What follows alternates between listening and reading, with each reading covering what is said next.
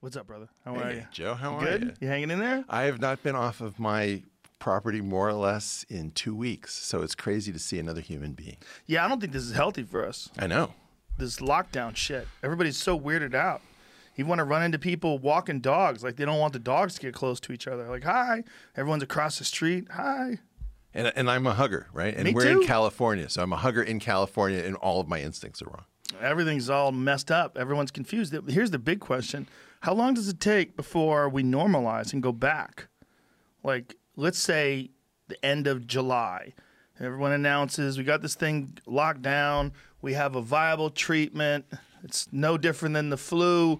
You get you this chloroquine with the Z-Pack or whatever the current treatment is. Yeah. When do people start hugging again? What do you mean? It's going to be crazy. I mean, I think that the idea is we're all so starved for touch that, like, we're going to have a jubilee like you've never seen. People are going to greet each other with tongues who are almost like just acquaintances. Well, I don't think that's a good idea. There's still colds and cooties and all that other stuff. I know, but I think everybody's losing their shit. They definitely are. I've been talking to a lot of friends that are on the extremely cautious side, let's say that, and they're not going anywhere, and they're wearing gloves and masks when they step outside their house to go do something in the backyard, and they put the glove and mask down and they spray it with Lysol when they come inside, and it's not healthy, and it is also healthy. I mean, the idea that we have not been tested in so long, it's good to remember also that this stuff is live and real, and it has always been live and real. And, if it was possible to live without this stuff, that would be one thing. But this 75-year nap that we've been in since 1945 is itself the greatest threat to all of us. Right. And our preparedness is just a wonderful indicator where you actually get to see this is the quality of your experts, this is the quality of your leadership, this is what they look like when put under stress. That's true, right? That's a good thing. And I'm impressed with the medical community. I'm impressed with the people that are recognizing that this is a huge problem. Not so impressed with the administration of a lot of these hospitals that haven't prepared in terms of like masks and ventilators and a lot of these other things. Not so impressed with politicians, but also it just seems like everyone, like you said, was in this nap state and hadn't really been tested. And really, globally, no one had been tested since the pandemic of 1918 like this. Right? 68, which I had the Hong Kong flu, and 57 were sort of the best parallels to this. You got the Hong Kong flu in 68? I had the Hong Kong flu and was sick as a dog. How in old San were you Francisco. Back then? I was like 3, 2, I mean 3, 4. I think it went from 68 to 70. Do you remember it? Oh, yeah. I was in San Francisco. My grandma had to come up from L.A. to care for me. It was bad. This is like one of my earliest memories, yeah. And so 68 and 57, I think, are the best comparables to this before we go back to 1918. And almost nobody remembers these things. Like, it's very weird. Many people had never heard of the Hong Kong flu when I started talking about the fact that I'd had it. Yeah, I vaguely remembered it until you just said it. And then I'm like, ooh. I'm slightly older than you, right? Yeah, I'm 52. I'm 54. Yeah. I don't remember the Hong Kong flu, but I do. You know what I mean? Like, I don't remember it personally. No, but you as a health geek are up on these sorts of things. And so you understand the ways in which, for example, you can have a flu where the cytokine storm, is the threat from your immune system is like bigger than the virus itself. There are all of these various weird things that happen. But I think that let's call it the big nap. The big nap is itself the greatest threat to us. And this is bad, but it is also a shot across our bow. And this is what was happening in my mind when I was on here talking about the twin nuclei problem of cell and atom. We didn't stop history. It's not like we're past atomic war. Like, we figured that out. We just hit the pause button for a little while. We hit snooze. Yeah, the fear is also that nefarious players will take this opportunity to erode civil rights, to erode civil liberties, and then China to gain power in the U.S. market, to gobble up a lot of stocks while everything is down and try to increase their stake in our economy and try to push, China's got its hands lovingly around our throat because our elite have been moving into greater and greater states of China dependence, right? And so I think this is what the BDSM community refers to as breath play, and I don't like it. Breath play is like you kind of like half choke somebody? Yeah. Is that how do you know that? What? I don't like the fact that you know that. I went to MIT, and MIT is wildly into BDSM. Somebody asked why are geeks and Aspies into BDSM, and somebody said lots of rules. What's an Aspie? Asperger's people, right? Lots of rules. They like that. They love rules because because to do all of this stuff safely, you would have to have a huge hierarchy, right, of rules. And my claim is that China they supply so much of our stuff. We've moved all of our manufacturing base into these crazy supply chains, and we are completely dependent on a strategic rival. And China is very careful. If you remember when they hosted the Olympics, to have these amazingly impressive displays that are always friendly, but what they're really saying is we have our shit together and you don't. And our system was hackable. It was open. For example, if you have a company that has a duty to its shareholders, the directors of the company must do whatever is in the best interest of the shareholders, and everything else doesn't matter, then you can have a situation where a director has to move things to China because that is in the best interest of the shareholders, even if it's absolutely not in the best interest of the United States. This is what Ralph Gomery, who used to head the Sloan Foundation, once said in an address I was at the National Academy of Sciences. He just said, as a director, I am incentivized to do exactly the wrong thing for the United States of America. So I'm going to put one hat on and tell you, as an American, we must not move all of this over to China. And then I'm going to put my director's hat on and I'm going to vote to move everything over to China because I have no choice. And so, in essence, the smart, good people, all 11 of them, were always fighting this thing about you cannot become China dependent. And during the big nap, there was no way to make this argument convincingly. You couldn't say, look, we have a serious strategic problem by your continuing moves to bring China in as the solution to every equation we can't balance. And that is really the problem, is that there wasn't any ability to say, we are way too dependent on a strategic rival. You saw this at the beginning of the pandemic. Everyone was afraid of what? I don't want to appear xenophobic. I don't want to appear like Chicken Little. Right. And so all of our friends, the nutcases, the marginal weirdos, the supposed grifters and gadflies, are the people who most got this one right and early. And all the respectable people, like Nancy Pelosi telling people, please go to Chinatown to celebrate the Chinese New Year. Bill de Blasio of New York saying, despite coronavirus, get out there. Don't lead your lives. Don't let this thing hold you back. These people need to resign. Nancy Pelosi should resign. It's one thing to say we don't have enough information about this. It's another thing to say, take the information that's coming in, disregard it, and get back in there and keep fueling the economy. This is exactly our leadership class, their problem. They think about this in short-term economics. The long-term implications of us all sheltering in place, nobody can compute the consequences of this. Not one person in the world knows what happens when you run this experiment. Yeah, it's a new thing, right? The Made in America argument was always like sort of frivolous, almost xenophobic. Like, why do you want things made in America? What do you care? Do you not like people from other countries? Do you not want to buy things from other countries? It was like this made in America thing was like people disregarded it in a lot of ways. But when you realize that all of our medical supplies, like so much of our electronics, so much of all the stuff that you need to kind of keep things exactly the way they are, it's cheaper to make it over there because they will, like what we saw with Foxconn, where they put nets around the building to keep people from jumping off. And the weirdest thing was people trying to argue that the suicide rate at Foxconn was essentially the same as the suicide rate in the general population. Well, do you ever heard that argument? Yeah. Like, what the fuck are you talking about? That's where they work.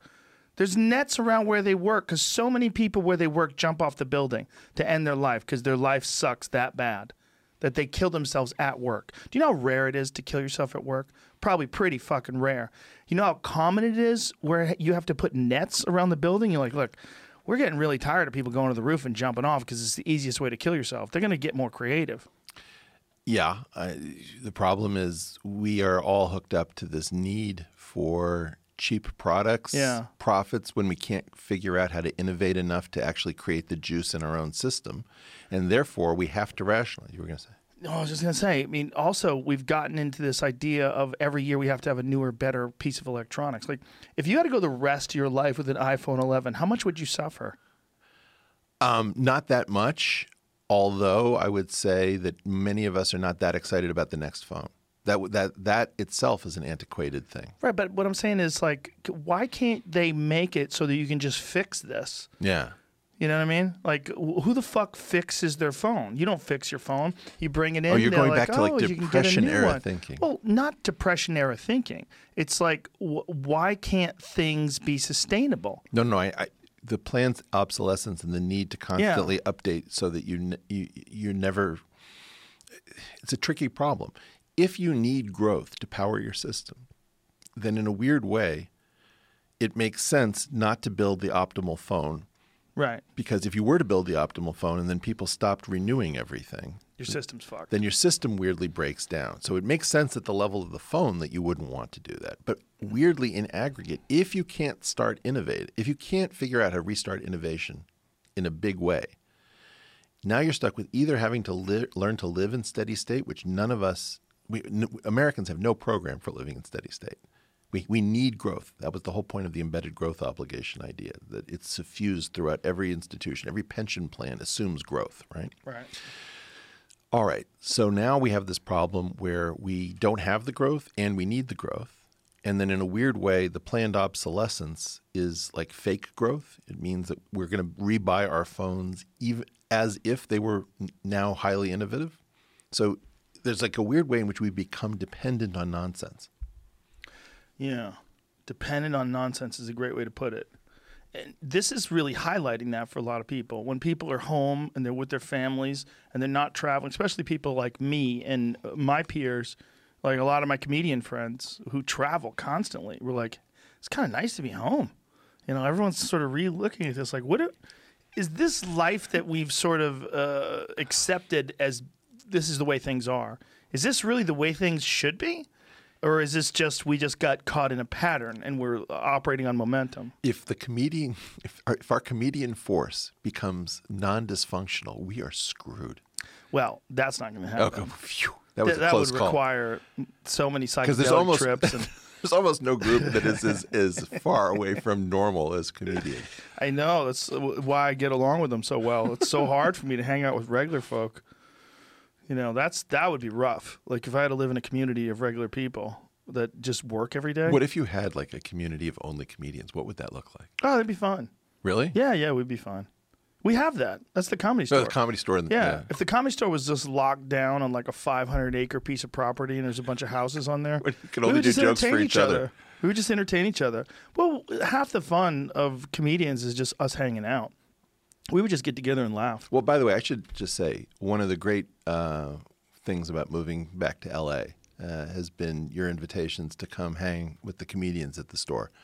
What a great scene. I mean, you made this point to me about a renaissance, and then I think I sent you David Byrne's book about music, the chapter on CBGB, and it's almost an exact map of what CBGB did as the Harvard of punk to the Comedy Store's Oxford of comedy. Yeah. Yeah, you've been to the back bar. That's the holy grail.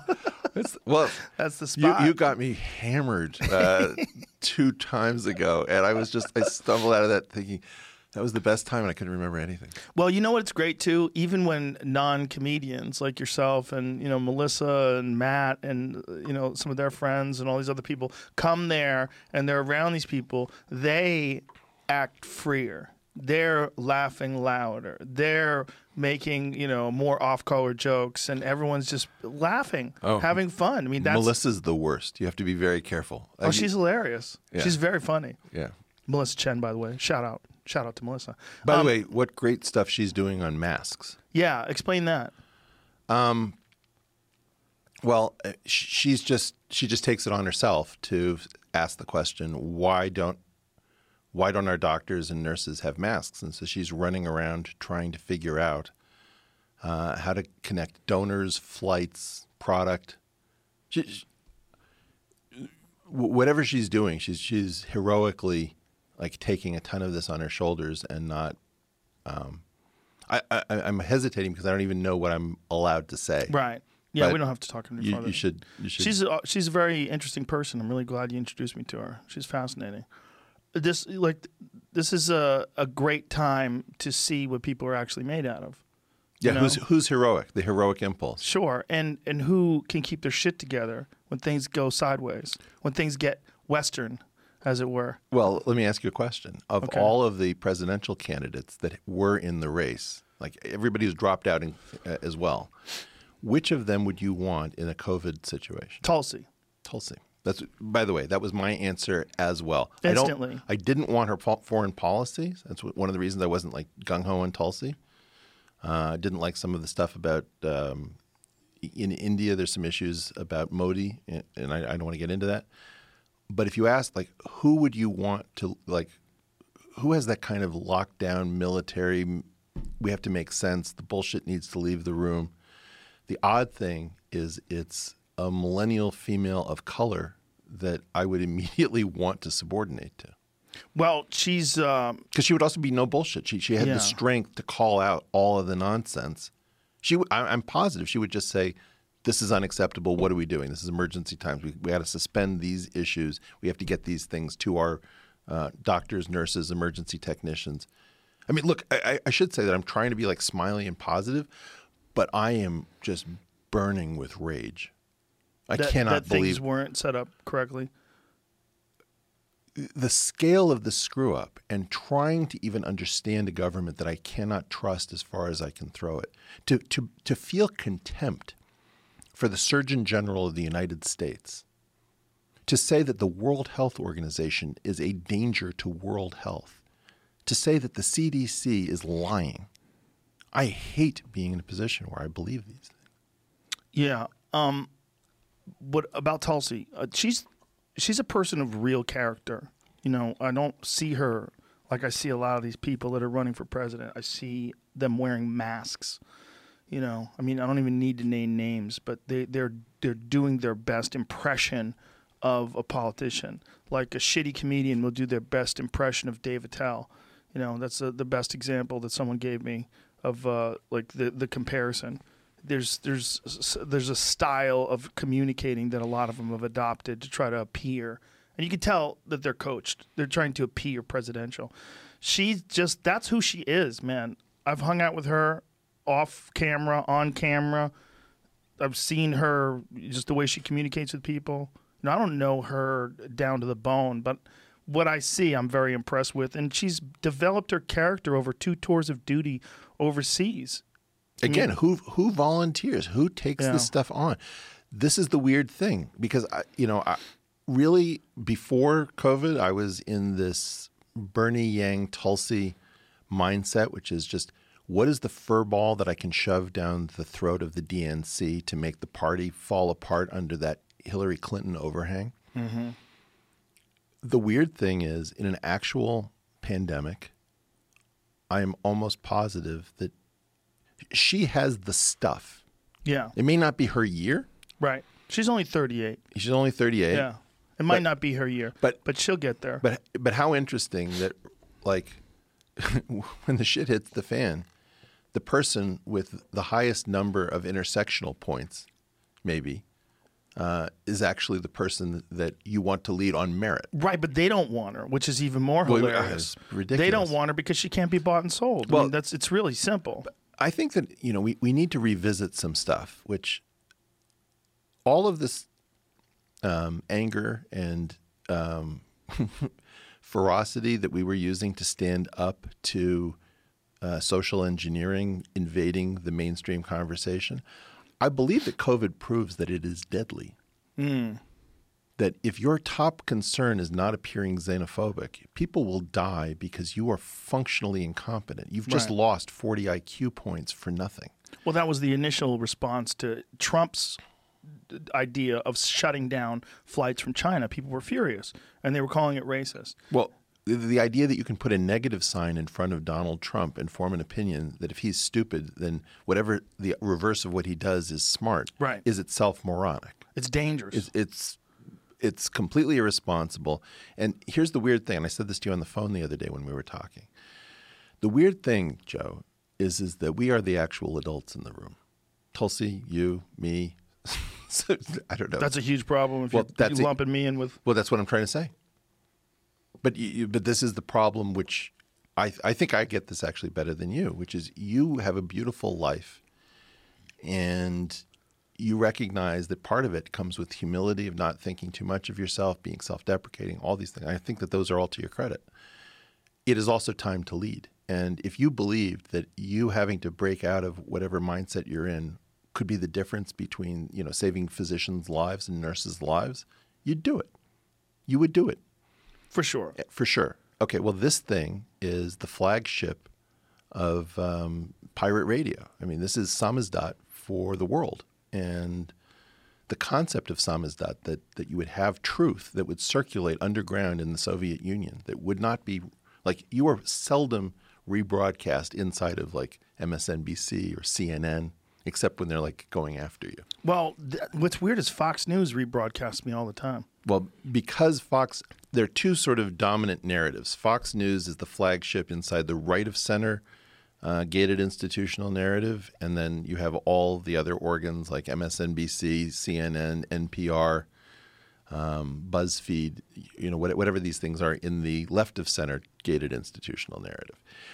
Very often Fox will pick up on things that we do if they stick it in the eye of the left. Yeah, that's exactly what it is. And so the point is that they selectively amplify us. And that process of selective amplification is itself dangerous. Like I get invited more frequently by Fox and people, and I turn them down because the narrative inside of like the New York Times is, well, he's part of that right-wing thing. Frequent Fox News contributor Eric Weinstein. Oh, that's the adjective occupation name. Yes. Frequent adjective.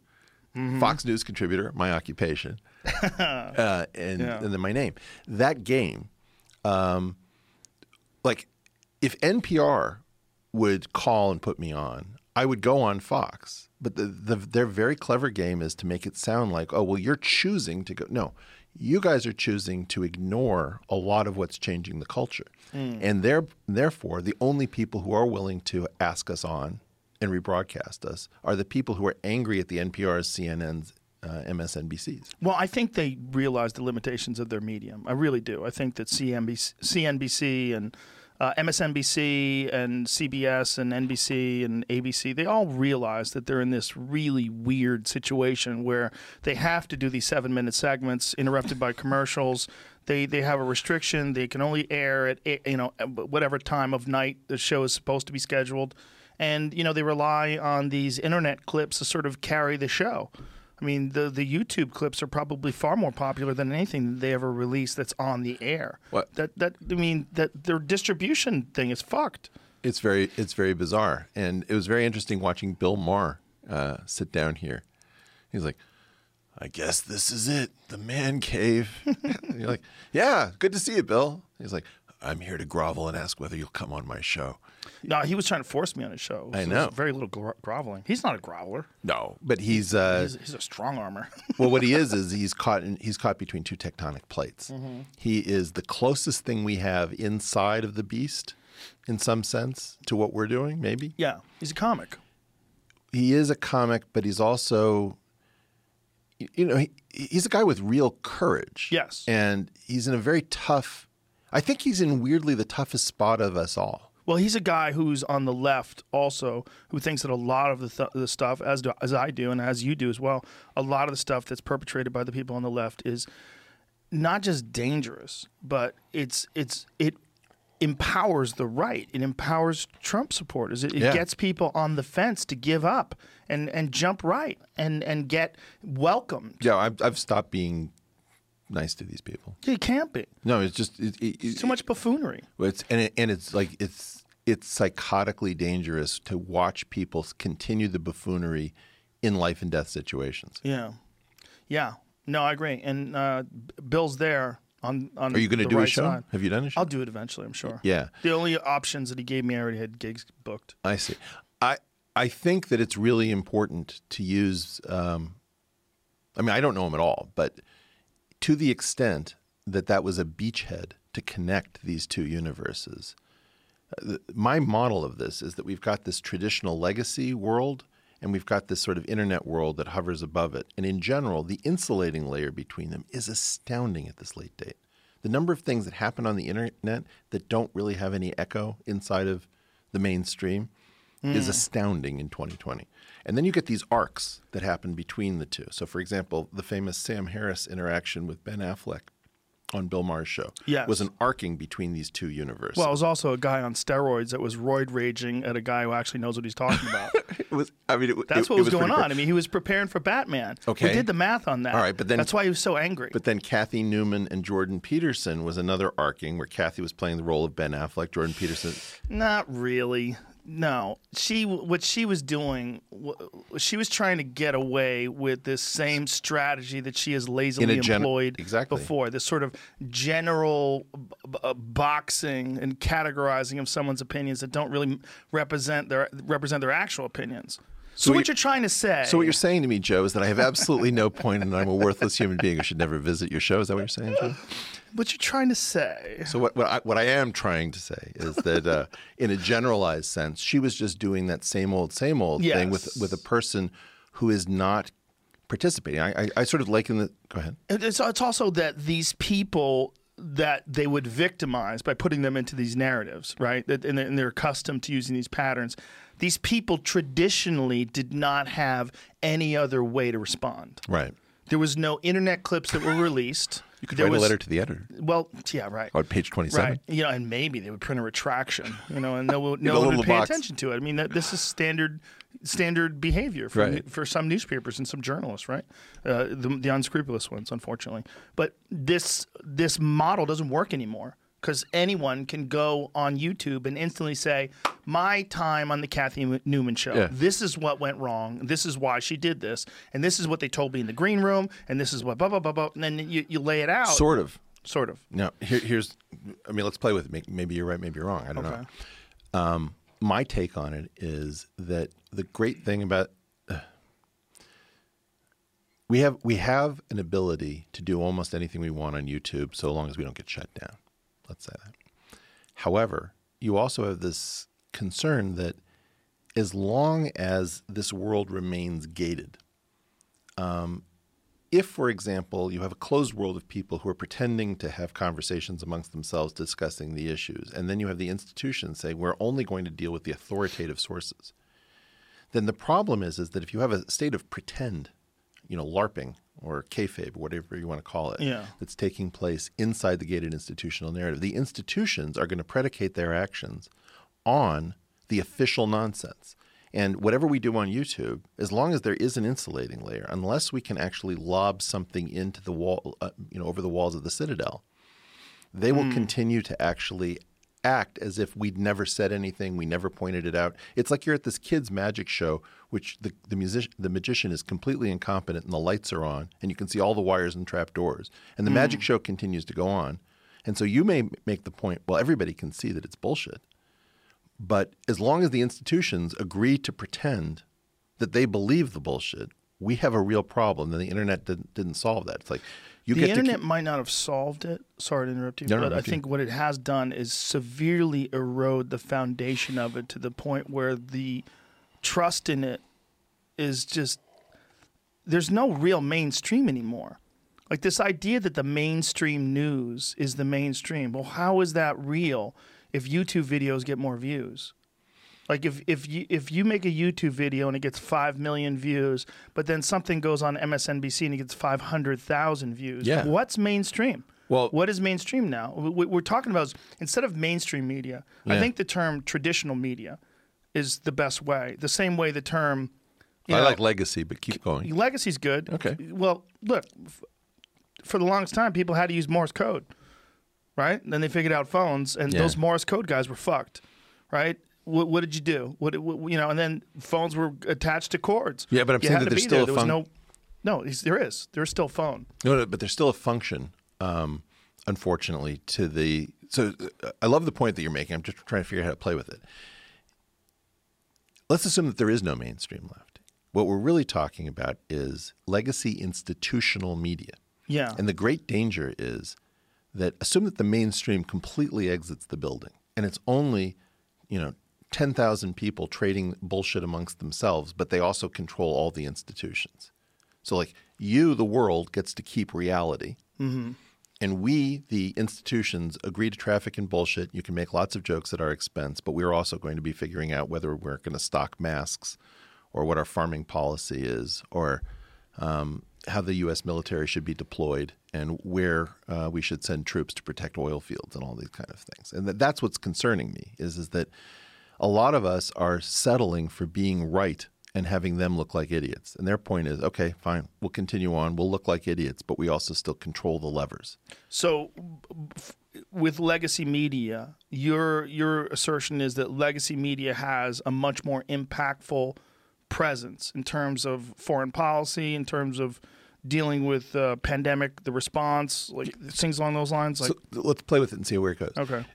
If you think about Wikipedia might have a rule that says we don't do original research, so please link to authoritative sources. And you say, okay, great. What are authoritative sources? So now the authoritative source is the CDC or the WHO or the Surgeon General or the New York Times or CNN or MSNBC. Like if you have this, but is MSNBC like if someone just goes on the air and let's talks have a about list. something? See, is that an authoritative source, or wouldn't it be like an expert in health, like someone who's gone over peer-reviewed studies, someone who is well who's the surgeon? educated? Who's the Surgeon General right now? I don't know. Or CDC? Is that Redfield? I don't know. I'm sure he's a competent physician. I also think that there's a whole thing about pretending that masks don't work. Masks don't work in the general population. Please don't buy them. Our healthcare people need them. Is that what they're saying? Well, that's what they've been saying, right? And so the issue is that you have some piece of nonsense. So that is a piece of nonsense because California is now changing their recommendation and saying if you're going out in public, it's not just nonsense. It's deadly nonsense. It's deadly physician-killing nonsense. I mean, I'm trying. Smiles, everyone. Smile. Yeah, I mean, what we have is a situation in which we knew that the mask and personal protective equipment supplies are wildly off, to say nothing of ventilators and ICU beds.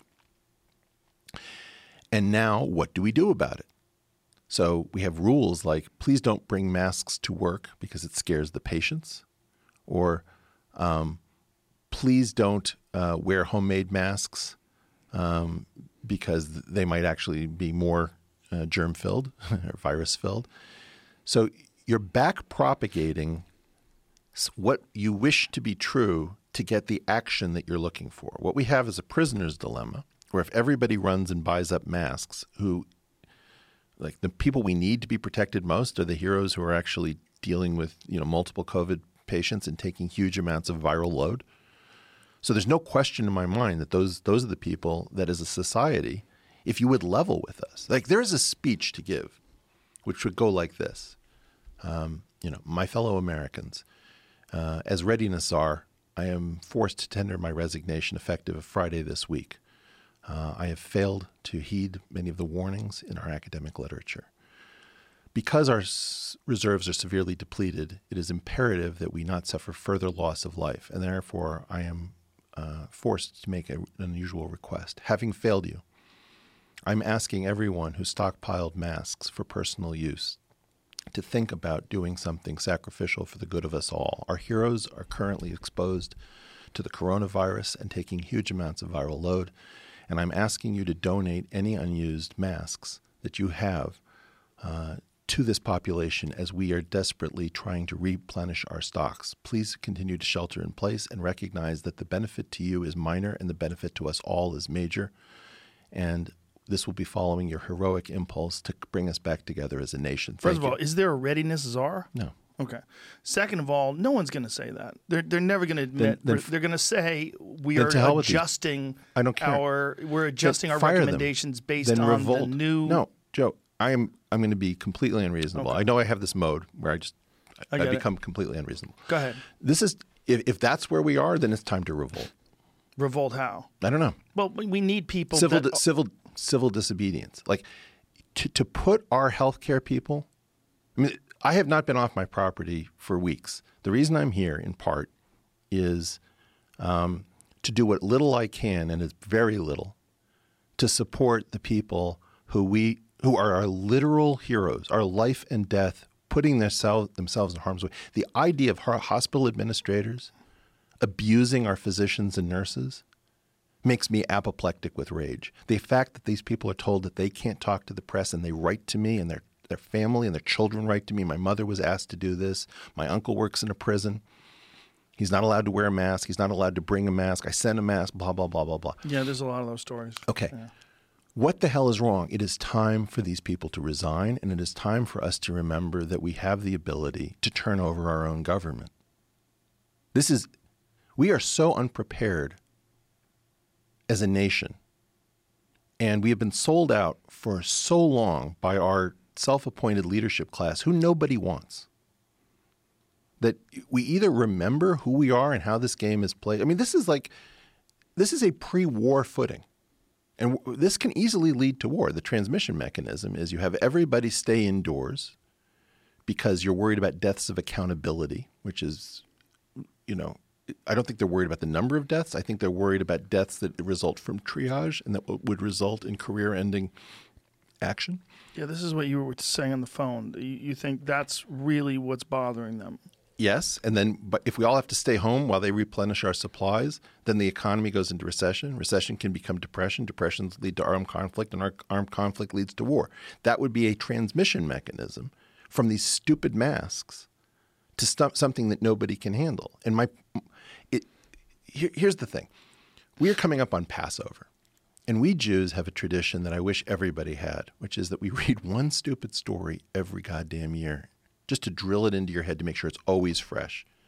And this is, when it's time to leave, when it's time to change, don't wait for the bread to rise. This is what I say to every Jewish person. Like, you're sitting around waiting for the bread to rise, because they all know the story, which is you eat the goddamn matzah because the people who waited for the bread to rise are no longer with us, and their descendants are no longer with us. And it is time to revolt. This leadership class is unworkable. The reason that you and I both came to the word Tulsi instantly, I don't think you took much deliberation, is because Tulsi would know what to do. Well, she's also the least encumbered. Yeah. She's the least burdened by the everybody, ties to everybody the system. in the system hates her. Yeah. And the whole point is she would put heads on pikes. Yeah. And this is the moment for heads on pikes. And it's important. It's not a vengeance thing. The importance is, what is the cost to you killing people by failing to heed the academic literature? If a supply was depleted and you didn't replenish it, what is the cost to you? Well, there's lessons in how other countries have viewed this and how they chose to act, particularly South Korea, right? South Korea acted quicker. Mm-hmm. Smaller population than us, but a much smaller impact of the virus. They shut things down very quickly. Yeah. Yeah. Singapore? I don't know how Singapore did very, it. very aggressive. Same thing? I think that they use surveillance and tracking and, making sure that they visited anybody who was known. I mean, they had a different system. And as people like you and me who love our civil liberties, I believe that in part, Singapore's draconian society lives off of things that only we can do due to our freedom. Mm. So you have to realize that freedom is itself an export. And one of the great dangers is that China has been exporting the benefits of freedom from the United States into an authoritarian system so that they get the benefits of both worlds. They get the benefits of our middle finger, which I think is the secret of American innovation. And they get the benefits of authoritarianism, where they can do things that we can't because they can order people to do the unconscionable. Mm. So my feeling is I'm on Team Civil Liberties, and Team Civil Liberties has to be somewhat nationalistic, more militaristic, more command and control. Like, who would you take orders from? So in a lot of fields, I'd take orders from you. You're the big dog in this space, and to the extent that you wanted to coordinate something, I would use my channel. I would subordinate to you, and I would want Sometimes people subordinate to me if I was taking a lead on something important. When we have this fear of leadership, because we're all so individualistic that we never want to take an order. Like whenever I'm training a new assistant or something, one of my always best practices is, can I get you coffee? You know, it's very important to show that the ability to ask, to serve somebody else and the ability to lead are tied. You have to be a follower to be a leader and a leader to be a follower. You shouldn't be one or the other. We need right now we need more of a war footing. We need a war president. We need war senators. We need people of this mentality because the nap is coming to an end. And I do think Nancy Pelosi needs to resign and Bill de Blasio needs to resign. I think that this administration, made some good moves and fumbled the ball. And I believe that past administrations made some good moves and fumbled the ball. And the imperative is to stop back propagating what you want us to do, like defeat a prisoner's dilemma, and come up with the lie that would cause us to act selfishly rationally. Like if you tell me that a mask is actually more dangerous in my hands because it becomes germ-filled, then the idea is like, oh, okay, so I guess I won't use the mask. Well, yeah, because you lied to me, and the idea is that that's what you're trying to do. You're trying to say, what would need to be true to get you to do what I want? I don't understand what you're saying about these masks. What are you saying? So if I say, for example, let's imagine that I don't want to put seatbelts in cars. Okay. And I say, Joe, a seatbelt could trap you. Should your car go into the water off of a bridge, you could in fact die from the seatbelt because you'd become entangled and would not be able to save yourself. Right, but the problem with that analogy is seatbelts actually do save lives. On balance. Is it possible that they're just acting poorly with this mask thing, but that masks actually can contain a lot of viruses and they can hold on to viruses? Seatbelts can kill you, but do you believe – that's what I'm trying to do. I'm trying to say it as a related rate problem. Let's talk about everybody who gets sick and dies from contaminated masks, everybody who gets sick and dies from a false feeling of safety. Let's just go through a huge list of every bad thing. I see the analogy. Okay. Yeah. And now the idea is think about all the lives saved because of masks, both in terms of transmission, which I don't cough on you, I cough into the mask, or in terms of I don't breathe in either aerosolized or droplets, whatever, blah, blah, blah. And now the two are real, but you're focusing on like the seatbelt deaths of entanglement because you actually have a covert agenda. And what do you think their covert agenda is? Oh, I don't know exactly, but if I had to speculate, I'd go like this. One, we're terrified of triage deaths that occurred simply because we didn't have enough resources that were mandated to be stockpiled or talked about in the literature. That's one thing they're worried about. Because there's liability. Then there's liability, which is, we were following the Surgeon General's recommendation at the time. Now, if somebody suddenly found, like all the masks in the world, I think that the Surgeon General would suddenly say the science has become conclusive. Because there would no longer be a worry about liability. You would just get those masks to the people. You'd get the masks to the people who need them, and then you'd stop transmission. You'd slow transmissions by. Don't you think there's also a lot of just figuring it out as they go along? No, you don't think that's a lot of what's going on with that? No, there is figuring this out as it goes along. As regards the masks, I believe that everybody knows that masks save lives on balance. They know that the people who need them most have very weird rules. There's this whole thing about the states versus the federal government. There's this issue about price gouging and price mechanisms.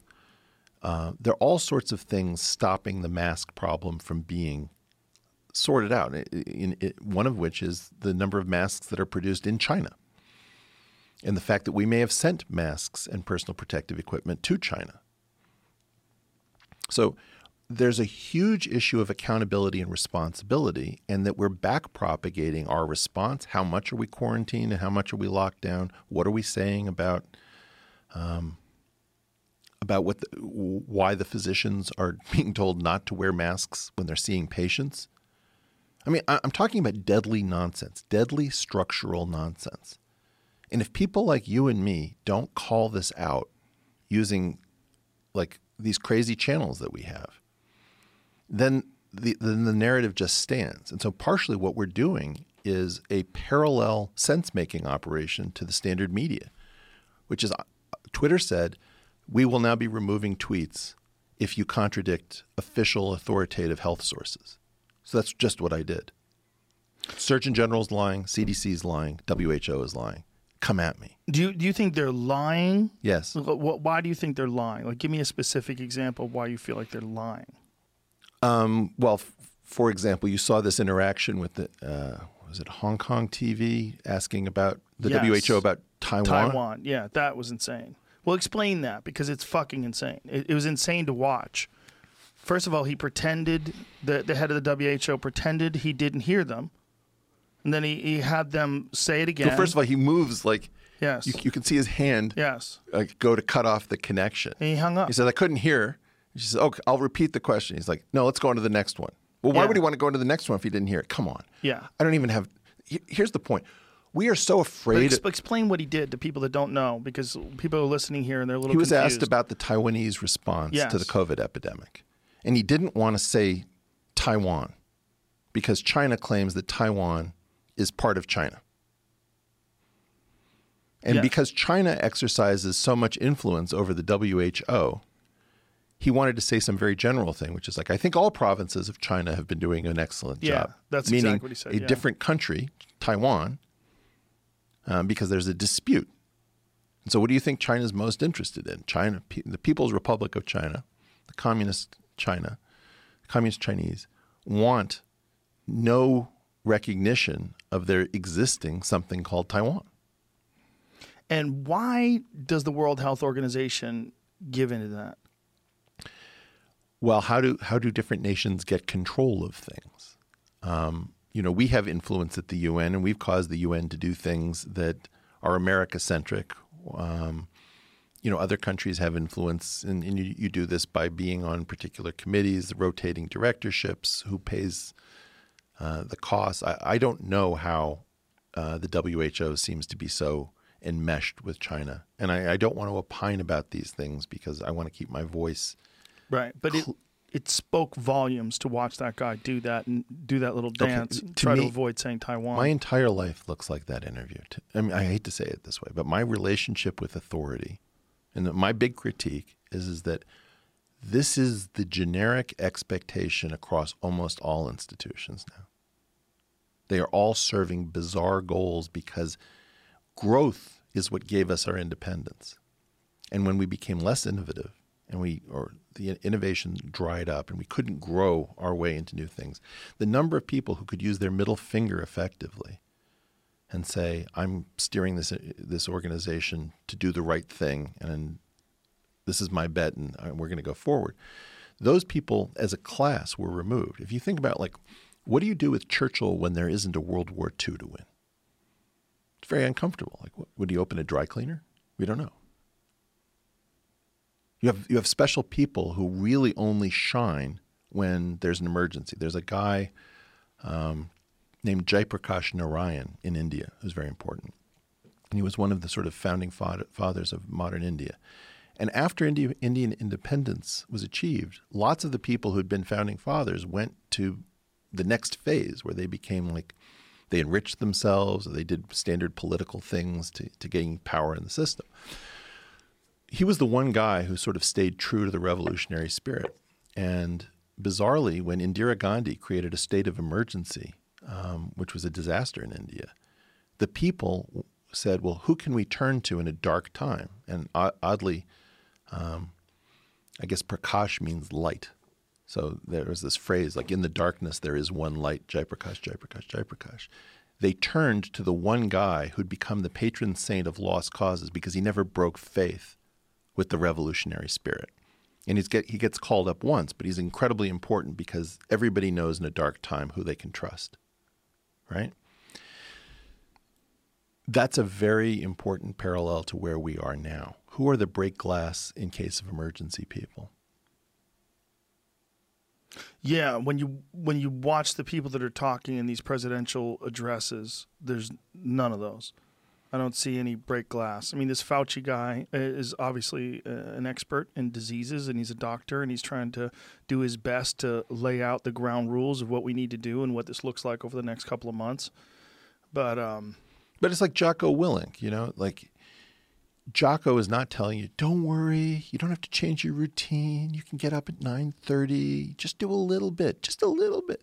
Right? It's like, discipline equals freedom. I'm up at 4:30. What are you doing in bed? It's time for discipline. Well, because he's a military guy, and military people don't have any room for bullshit. They don't have Some any military room for people fluff. No, it's not right, true. but people like SEALs, they don't have any room for fluff. Well, because you have to be able to perform. Well, okay. So then in that situation. So fuck your feelings. Get up at 4:30. That's how they feel. That's what I'm trying to say. But those you can just do a little bit, and that's great. That's great. You guys are enforcing mediocrity. Congratulations. Well, but that's what I'm trying to get at, which is we have a situation where we know if you have two trainers and one of them is doing the don't worry and the other one is like, I'm not going to lie to you. You're going to be sore. You're going to be miserable. This isn't going to be fun. Which do you choose? Some people will go with the former. Yeah. They like to stay fat. There's a lot of that out there.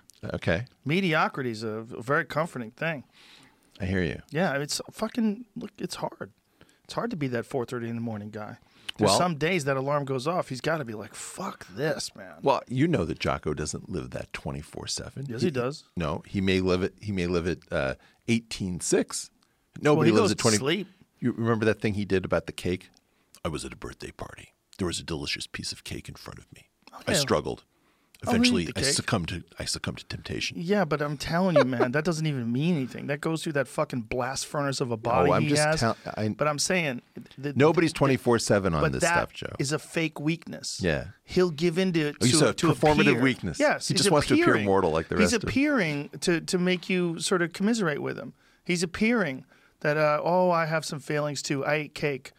Yeah, what he doesn't tell you is he probably went down to his fucking dungeon basement after he ate cake and did squats for an hour. Look, I believe that. There's people that are really that guy. Yeah. And he's one of those people. He's really that guy. He's that guy all the time. I spent a lot of time with Jocko. Okay. He's that guy. But that's because he's a Navy SEAL commander. I want one of those people right now. Those guys are important. Right now. Yeah, those guys are important. And we have to clean out this class of people that put up with each other. It's like the reason they put up with each other and they don't like indict each other or sue each other or report each other is that they're all the same. And that was the key skill for between 35 and 50 years, which is knowing what not to say to upset the institutional apple cart. Well, that is politics, and that's one of the things that disgusts people about it. And that's one of the reasons why Donald Trump actually got into office, because people looked at him as an antidote. I mean, that's whole right. Clean up the swamp, drain the swamp. That's him. That's what they thought. They thought this was a He solution. might bring in his own swamp, but he was against their swamp. Exactly. Yeah. Exactly. And then Bernie Sanders has his own kind of swamp. He's got a different kind of swamp. Everyone's got their own swamp. It's like, what is your particular pattern that you would like to push? What has got you to the dance? I'm sorry, I'm laughing, but Barry Weiss was sitting here and she's just like, so Joe, who do you think you'll vote for? And then he's like, I said Bernie Sanders. And then you called me up. You're like, Eric, what did I just do? I said, Joe, I think you might have just swung the election. Well, the wrong way. Or the right way. It's the whole thing. Look, Joe Biden being the main guy is the only reason why they went after Bernie Sanders and went after me. I mean, the whole idea was just to reinforce the idea that Bernie Sanders is making poor choices by connecting him to someone who says fucked up things when he's trying to be funny. Yeah. And you put it in print with some quotations behind it and like, wow, this guy's awful. Everything out of context is awful. And what they're trying to do, without a doubt, is the same thing we're talking about. The guy who's willing to dance with them, which is Joe Biden. The guy who's the professional politician, which they don't give a fuck if he can barely talk. They don't give a fuck if he forgets what he's saying halfway into conversations. But this is the whole thing about the gated institutional narrative. The key issue, and I learned this when I used to do immigration stuff in Washington during the 90s. I learned this concept of steady hands. This is like one of the most terrifying phrases ever. So I told you, I think at some point, that in New York, whenever people are deciding to do a bad thing to screw people over, they always use the phrase, it's a beautiful thing, meaning that you can extract money from people who have no say in the matter. In Washington... Is this financial circles you're talking about? Yeah. New York finance. So whenever you hear the phrase, it's a beautiful thing, it means somebody is being raped financially. Right. Yeah. In Washington, the phrase that I learned to fear is steady hands. He's a pair of steady hands. That means you can count on him to do the wrong thing in an emergency to keep everybody on the inside okay. And there's like a separate system for promoting the people who do the wrong thing and making sure, because everybody inside is super dependent on somebody burning all of their credibility in public. Steady hands. Ugh. Yeah, I mean, that's the main hope of this free information society, that all of these disgusting practices, these legacy practices get exposed. Well, here's the weird thing. When Amy Klobuchar dropped out, who was like a baby boomer born in the, I'm going to say 61, something like that, everyone remaining was born in the 1940s. Elizabeth Warren was the youngest. Then you had like Mike Bloomberg, Bernie Sanders, Joe Biden, and Donald Trump. So everyone was like born between 41 and 49. Now, all of those people would be the oldest president, all of them, the oldest president at inauguration. Like, we've lost our mind. This is normal to us. This isn't really commented upon, that you would have 5 for 5 septuagenarians vying for the presidency of the United States. It's pretty crazy. The evidence is the clearest with Joe Biden, right? Yeah. Because he's showing actual real deterioration. But we've seen deterioration from Trump, particularly earlier. In the first year or two of his term, there's some spectacular videos of him falling apart where he couldn't enunciate words. He couldn't say words correctly while he's speaking to the country. His tongue was like swollen in his throat. It was very strange, right? But people think of that as maybe a substance issue. Like, he goes up and he goes down, and sometimes he catches it on the wrong part of the wave, and that's when he's in front of the camera, and he struggles through it, but he literally can't pronounce words. But then he'll bounce back and he'll be fine. Joe Biden's not bouncing back. Whether he has an aversion to the same sort of supplements that Donald's using, I don't know. I don't know what's going on. Yes, but he has these episodes. He's inconsistent. Sometimes he seems fine, and then sometimes he seems like he's completely lost. And, I learned about this. It was very uncomfortable for me. I was watching Stefan Molyneux and Mike Cernovich going on and on about Hillary's health. Mm-hmm. And I was just thinking, these guys are actually weirdly making sense on this topic. And I've never really interacted with Stefan Molyneux at all, and it sort of scares me, and I don't really want him in my life.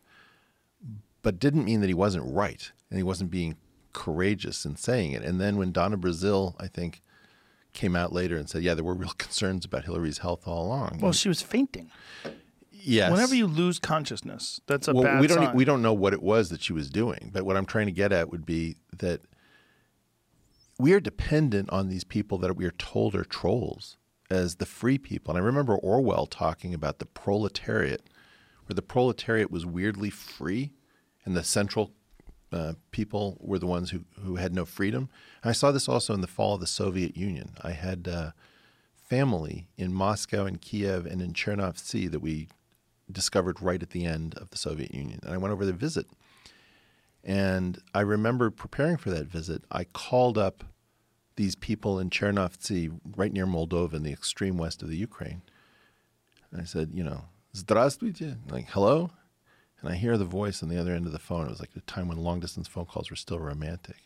And I hear, Shalom Aleichem.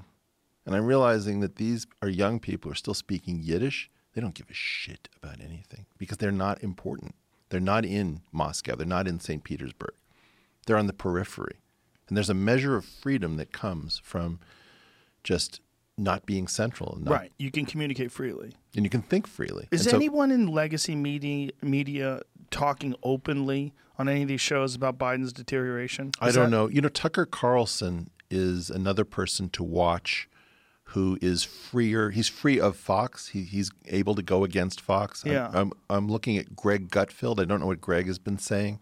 But there are a small number of interesting people who are still housed inside of the belly of the beast. And I don't know if you heard my theory about the rebel end of corporate and the corporate end of rebel. No. So you and I think, would be sort of, well, at least I'm wearing a jacket. I would be the corporate end of rebel. Okay. What am I? You might be the rebel end of rebel. I don't know. You're faking being the rebel in it. You're pretty yeah. What am I faking? What? Well, look at faking being the rebel in a rebel. Those tattoos obviously wash off, and you just apply them every day. But the rebel end of corporate would be like Barry Weiss. Okay. Yes. Right. So she's in the belly of the beast, but she's pushing the edge. Bill Maher would straddle corporate end of rebel end of corporate. Unclear. Right. And so there is an important partnership across this. If you think about, you remember the film Inglourious Basterds? Did you like that one? Sure. Loved it.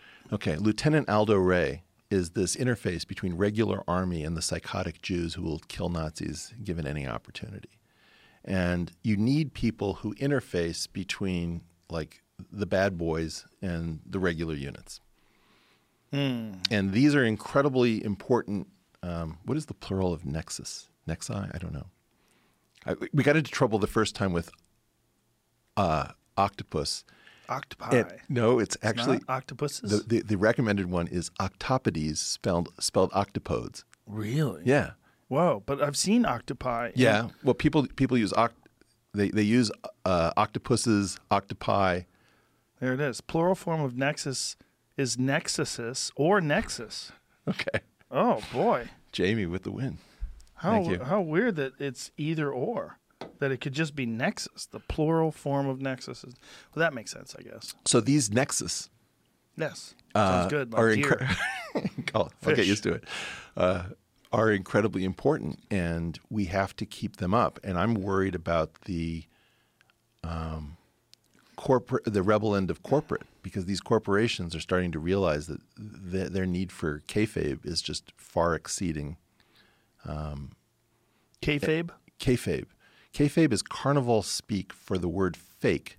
And when catch wrestling devolved into professional wrestling. You know about all that? That's very interesting. Yeah. That's a weird one. That's obscure. The catch wrestling, carnival wrestling. Actually, Jamie, could you bring up the word kayfabe and Weinstein? Can you name any people that were involved in catch wrestling, the real catch wrestling? How far do you go with this? Well, you know who Farmer Burns was? Farmer Burns? Farmer Burns. No. Famous catch wrestling guy. Used to do a hangman's drop. His neck was so strong he could tie a noose around it and drop 6 feet and hang there. So when, by the way, if you want to read a great book on professional wrestling, I would highly recommend the book Ringside, which talks about the evolution. And so what I call K-fabrication is the transition of something that is usually has twin attributes, is very dangerous and very boring. So old style wrestling was incredibly dangerous, and people would, be crippled from a bout. So as a result, they would often just like circle each other and not really engage. And like war is like this. Mostly war is extremely boring, and then, obviously can be quite deadly. So in order to routinize these things, we create kayfabe, which is the system of stratified lies that professional wrestling is undergirded by. Okay. So do you know what a worked shoot is? Yes. Okay. What's a worked shoot? Well, a shoot is an actual fight, and a worked shoot, like a work, is a fake fight. Right. So, like if two guys were pretending to fight, and there was an issue. Just to lay this all out, in Japan, there's an extreme admiration for professional wrestling, and professional wrestlers would get into mixed martial arts, and they would get into mixed martial arts with varying levels of actual commitment. So some of them would get into mixed martial arts and have fake fights. Is this like Pride? Or? Yes, okay. Exactly, Pride. And Pride actually was founded by Hickson Gracie, who was as legit as a man has ever lived, and Takada, who was a famous professional wrestler. And Hickson fucked up Takada in a real fight. He only would have real fights. Who was the Gracie killer who came out of Japan? That's Sakuraba. Oh, sorry about that. Yeah, Sakuraba, he's a phenomenal catch wrestler. Right, I don't want to blow you off course. He came from I believe Carl Gotch and Billy Costello, and I think that's the name of the gentleman. There was a bunch of people who taught him catch wrestling. So his style was submission-oriented catch wrestling. He had like both. Like he was involved in professional wrestling as well, but He was a legit fighter. Anyway, the point was there was a weird blurring of the lines, and there were some fights like Mark Coleman had a fight with Takada where it was really clear that Mark Coleman got paid to take a dive because Mark Coleman should have smashed that dude. And he gets caught in this heel hook, and he doesn't tap, and he's going to tap. Then he winds up tapping, and everybody's like, whoa, and he tapped. But everyone watching that knows fighting was like, get the fuck out of here. What is happening here? Oh, my God, it's a fake fight. It could have been a contender. So there was fake fights mixed in with real fights. Right. It was pretty common in Pride. And this is what happened in the transition in the early 20th century between catch wrestling and professional wrestling is that you start doping reality with fakeness. And the thing I was asking about the worked shoot, it has to do with the layering of nonsense and reality. So the idea is that you have something which is ostensibly fake. Then you have a breaking of kayfabe, ostensibly, which is the shoot on top of the expected work.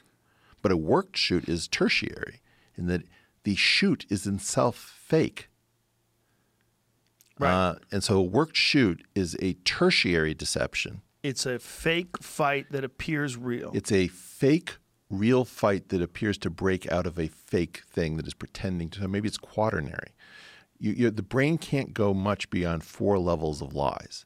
Right, and so you had a famous storyline, I can't remember who it was, where a wrestler was supposedly having an affair with another wrestler's wife, and that was the storyline.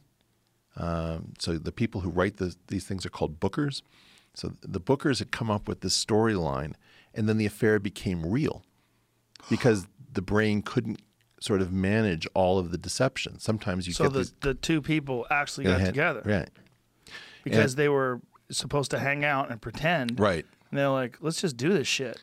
Right. And so, oddly, I was fascinated by the moment where Vince McMahon declared, I think, to the New Jersey Sporting Commission, he made this unbelievable, it was like one of the great moments in the 20th century, I think.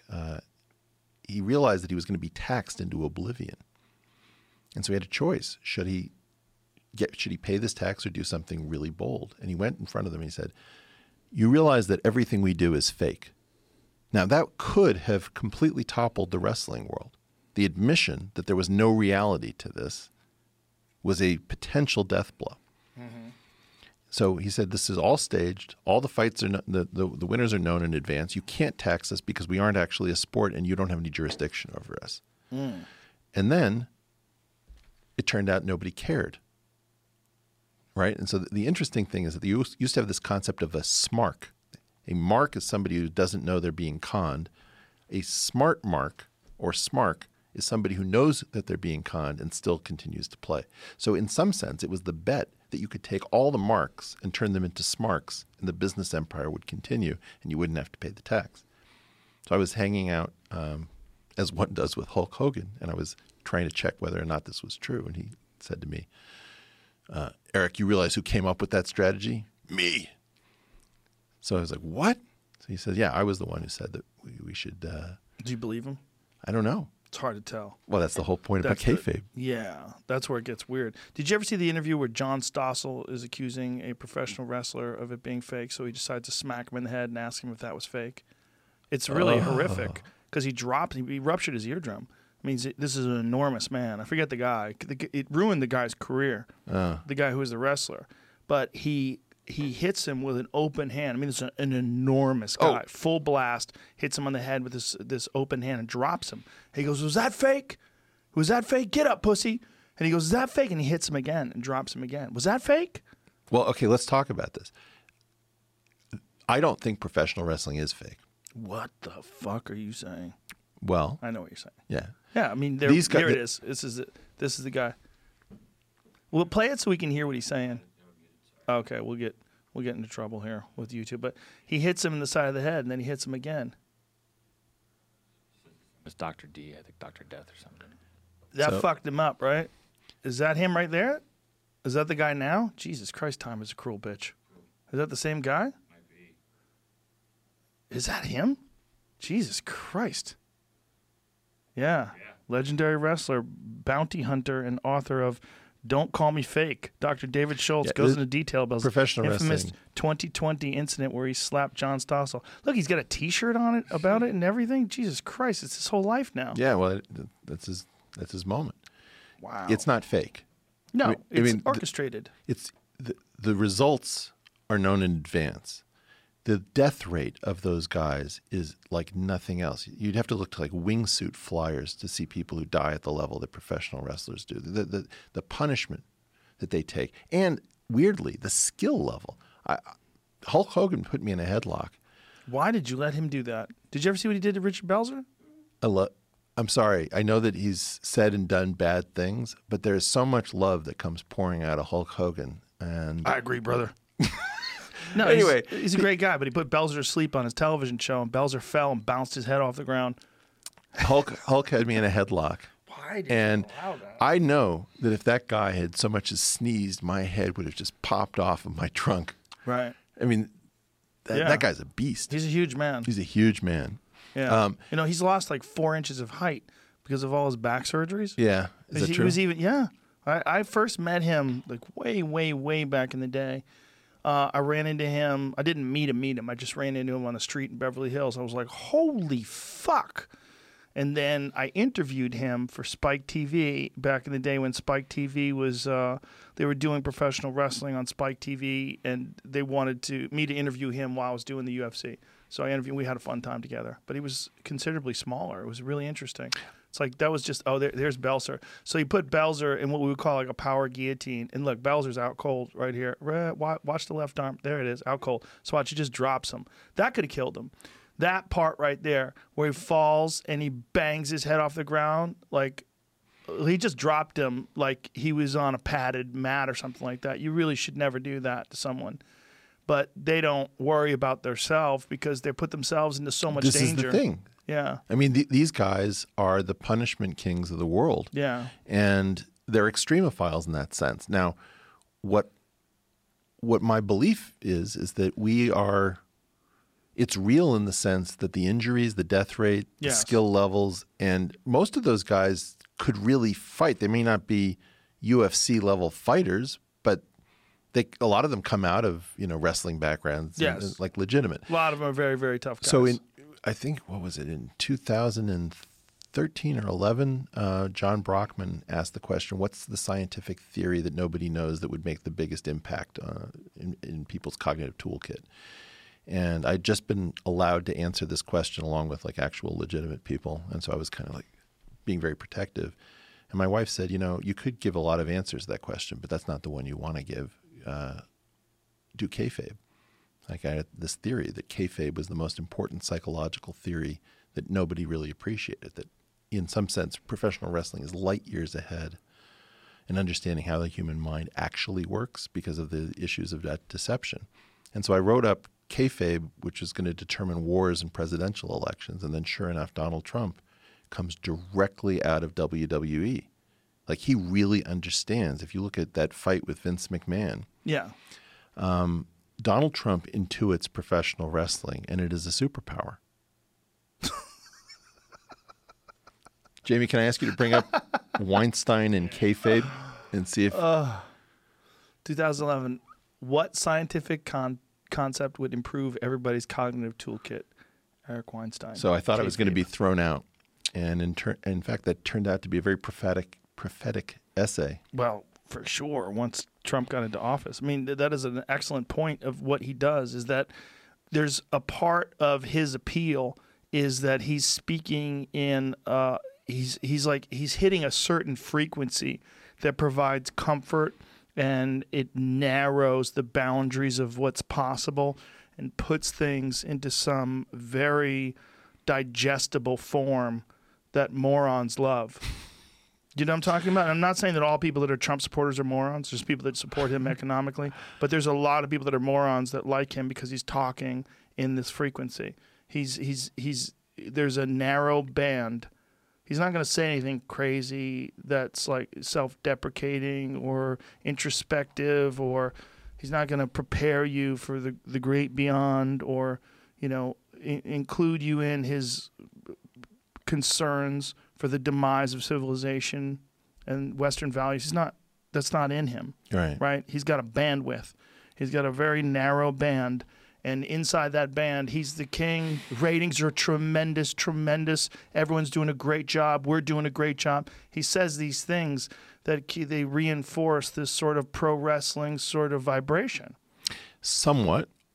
I have to admit that I don't meet many morons at all. You should come to the Comedy Store more often. When it's back up, I'll bring you around some morons. No. Sure. Joe, you don't even believe that. Mm-hmm. I think that in general, people, when they are given no choice at all, express themselves moronically. When they're given no choice at all, how yeah. so? I want a choice of an actual president that's viable. I don't have one. So then you're going to ask me, well, which of the non-viable people do you like best? Well, this is the real issue with the Democratic Party. They've essentially made us all morons. Yeah. With this Joe Biden thing, they really have. They you made us all imagine? morons. Who do we need? I mean, I can't vote for that guy. I can't vote for him. I can't vote for him. I can't vote for Trump. I'd rather vote for Trump than him. I don't think he could handle anything. I mean, you're relying entirely on his cabinet. Like, if you want to talk about an individual leader that can communicate, he can't do that. And we don't even know what the fuck he's going to be like after a year in office. The pressure of being the president of the United States is something that no one has ever prepared for. Right. The only one who seems to be fine with it is Trump, oddly enough. I mean, he doesn't seem to be aging at all or in any sort of decline. You know, Obama, like, almost immediately started looking older. Yeah. George W. almost immediately started looking older. I think that this is not a change in Trump. Like, Trump, in a weird way, has just always been this performative, like a fake alpha.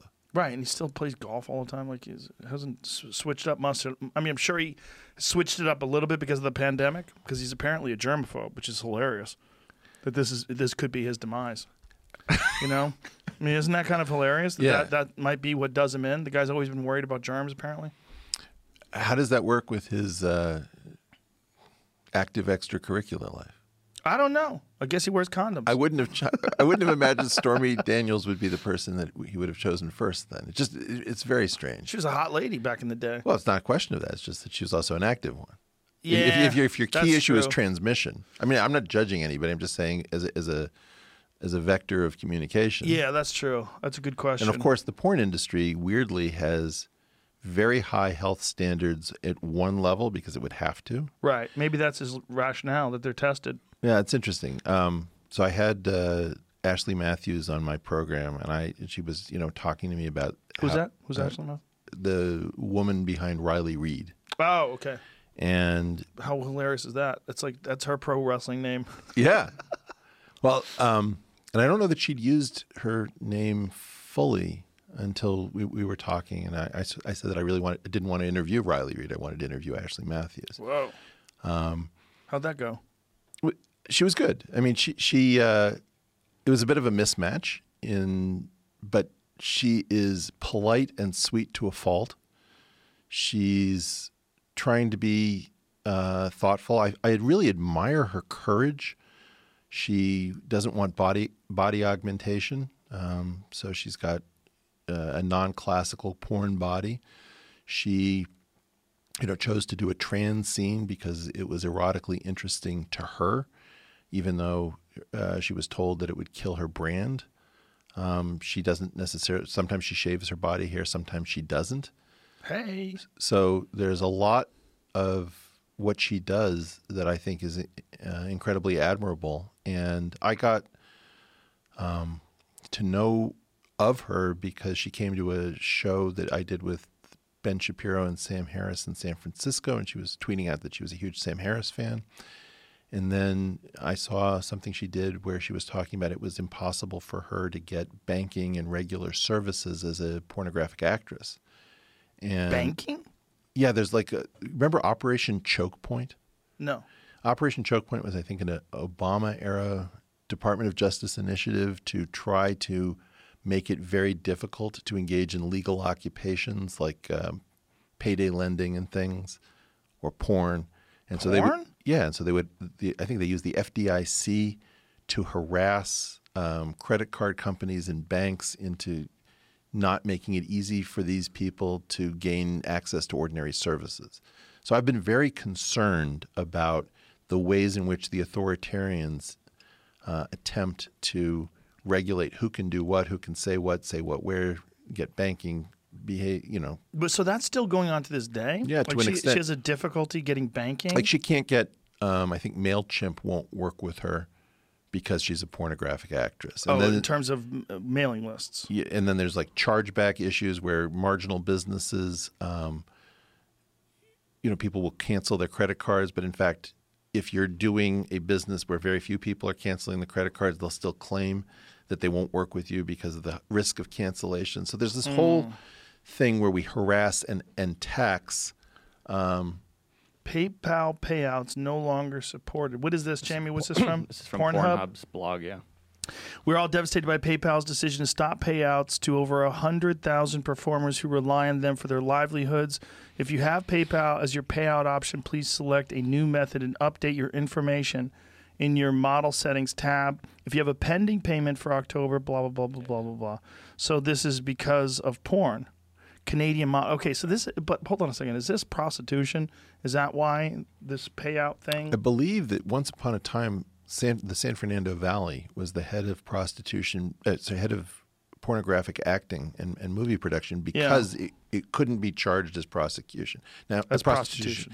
Yeah. Now, Ashley makes the point that she's comfortable being called a commercial sex worker, so in some sense, prostitution adjacent, but not prostitution. And to your question about how did that go, I was quite nervous about having a pornographic actress as a guest. I did it, in fact, right after Sir Roger Penrose, so it was one of the better transitions. I like it. Thank you for my next trick. I think it's important that we talk about porn, and I think it's important that if this is going to have a huge effect, like dark matter, you feel its gravitational effect, but nobody can actually see it because we can't talk about it. Right. I think that it's absolutely imperative that we make more connection to planet porn and talk about what's going on, what does it say about us, and the ways in which, they've got great data. The way OkCupid has great data on what's going on in the world of courtship. Porn has great data on what's going on in the world of kink and eroticism. Yeah. And, for example, she pointed out that incest porn surges around the holidays when people are spending time with their families. What? Wow. And incest porn is a cancer that I don't think we're even talking about that's gotten really, really pronounced. Yeah, well, all taboo porns, stepmom porn, that kind of stuff, stepsister.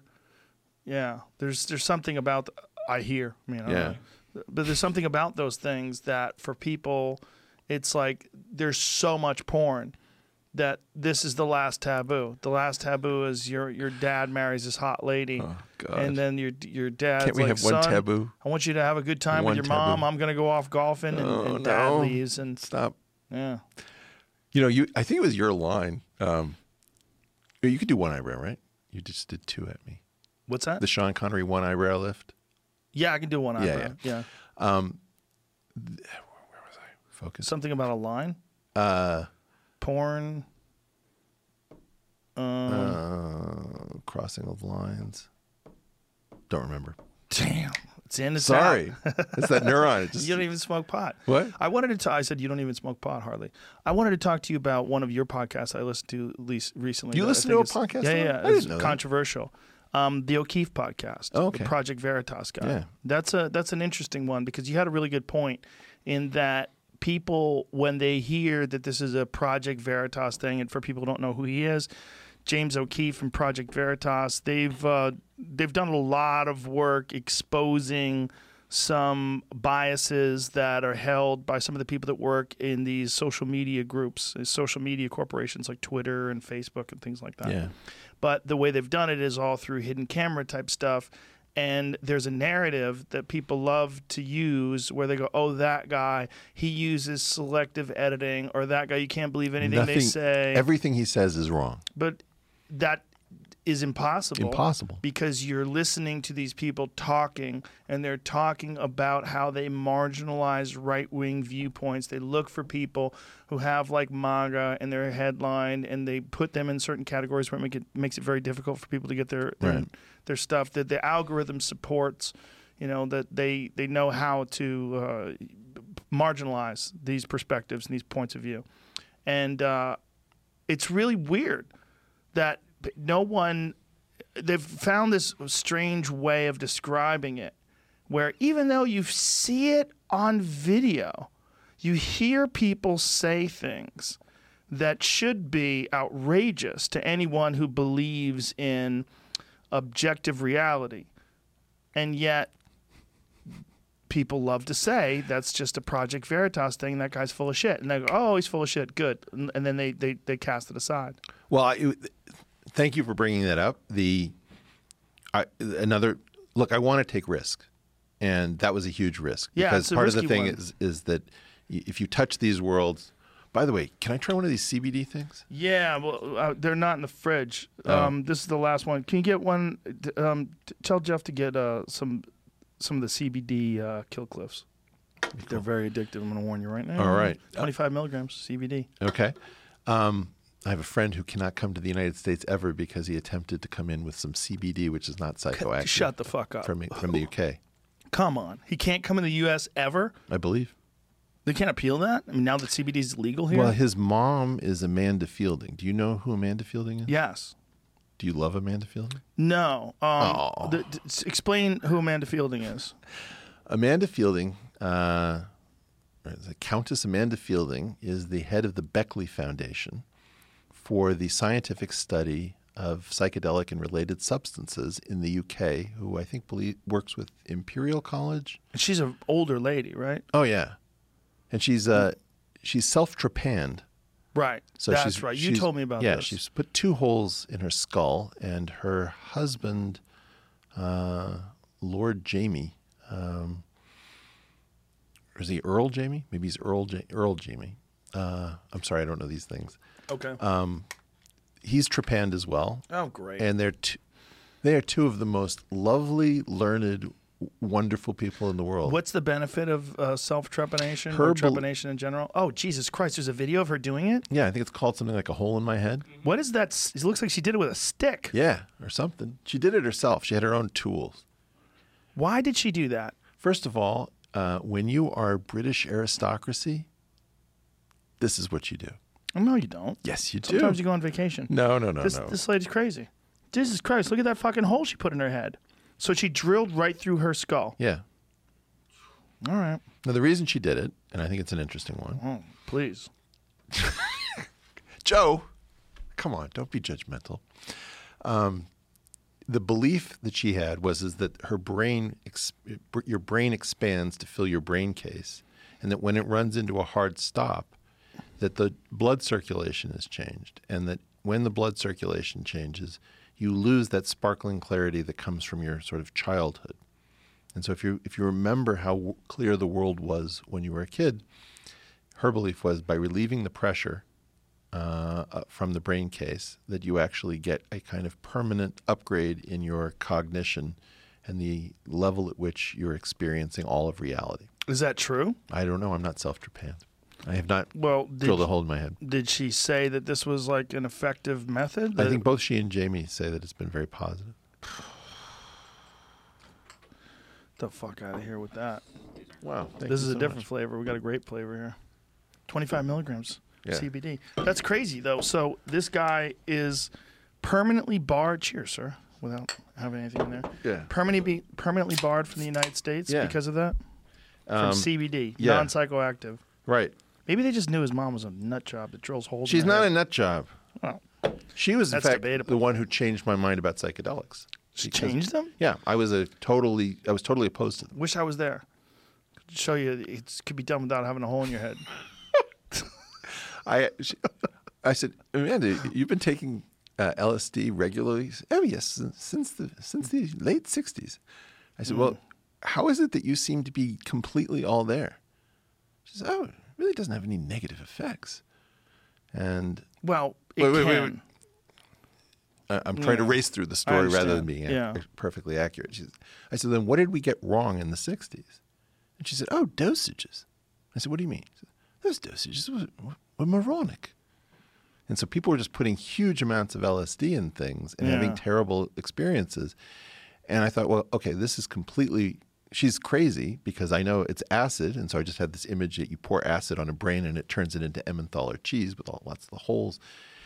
And sure enough, like we don't even know what the lethal dosage of LSD is. Right. At a physiological rather than at a software level, it seems to be incredibly well tolerated because it's the only thing that has this effect in such tiny trace amounts. Yeah, it's the same as psilocybin. The LD50 is just outrageous. You'd have to eat pounds of it. And so she changed my mind where I realized that I'd been thoroughly propagandized and that I had never examined my beliefs around these chemicals. And that, in fact, many of the most powerful appear to be very well tolerated. Yes, yeah, the most powerful ones, in fact, but they're also the ones that most closely resemble human neurochemistry.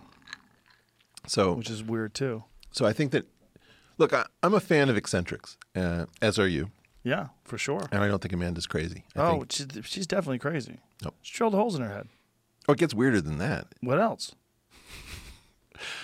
She had a pet bird called Birdie, and she built a mausoleum to her pet bird in the form of some sort of a conical earth outcropping that in order to reach it, I think you have to walk over Doric columns that cross column? Like, these old columns from Greek temples. Oh, okay. And so the tops of them form steps across a moat, and it's guarded by attack swans. So like you can take nothing at all psychoactive, and then you're visiting this woman, visiting her bird's mausoleum, being attacked by swans, walking over Greek columns to cross a moat. Yeah, but that's just fun. Drilling holes in your head is really, really where I draw the line. Cheers to that. That just seems... I mean, I don't think there's any real science to relieving pressure by drilling a fucking hole in your head. I think you're just relieved by the fact that you've taken this really radical step outside the norm and decided you're going to be the person who drills a fucking hole in your head. I'm sorry. I'm Team Amanda Fielding. Well, she may have made a crazy decision in her life, but... Does she keep doing it every now and then? No, drill a new hole? It's like plastic surgery. You get addicted to it. Pretty soon there's nothing but the dirt. Just holes. Yeah. Swiss cheese head. No, these are two of the most lovely and cerebral people around. And was she on acid when she drilled the hole? I doubt it. I mean, I don't think she's. Sorry, I think she's as eccentric as the day is long, but I'm such an admirer of people who are willing to try to cross the adaptive valley and do it and fund their own expedition. Yeah. Right? So this is like a giant risk. It's just crazy that... So it was her son that was barred from coming in this country? A filmmaker. Just imagine if you had a can of this 25 milligram CBD Kill Cliff and they're like, you fucking criminal, get out of our country forever. But we're using these things as excuses. Yeah. Like, I desperately need to have Douglas Murray come to the U.S., but people don't like Douglas because of some of his opinions. But he's been here. I don't think he can come now. What? I don't know. There's some issue. Was this recent? He was on the podcast. When was he last year? When was Douglas Murray? A few years ago, I bet. Maybe 2 years ago? Yeah. Was he here in the old spot or the new spot? I feel like it was the new spot. It was here. Yeah. So it was within 2 years? He can't come to the United States? I think he can't come to the United States, and I'm very angry about that. And I'll tell you another one that I'm really angry about is Alex Green, the CEO of Symmetry Labs. Do you want to bring up the Tree of Tenere, Tenere, from Burning Man? Oh, boy. You said Burning Man.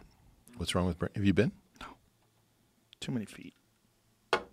Too many what? Too many feet. Too many dirty people. Okay, if you can find a video of this, there's where all the masks are. They're fucking hoarding them for Burning Man. So,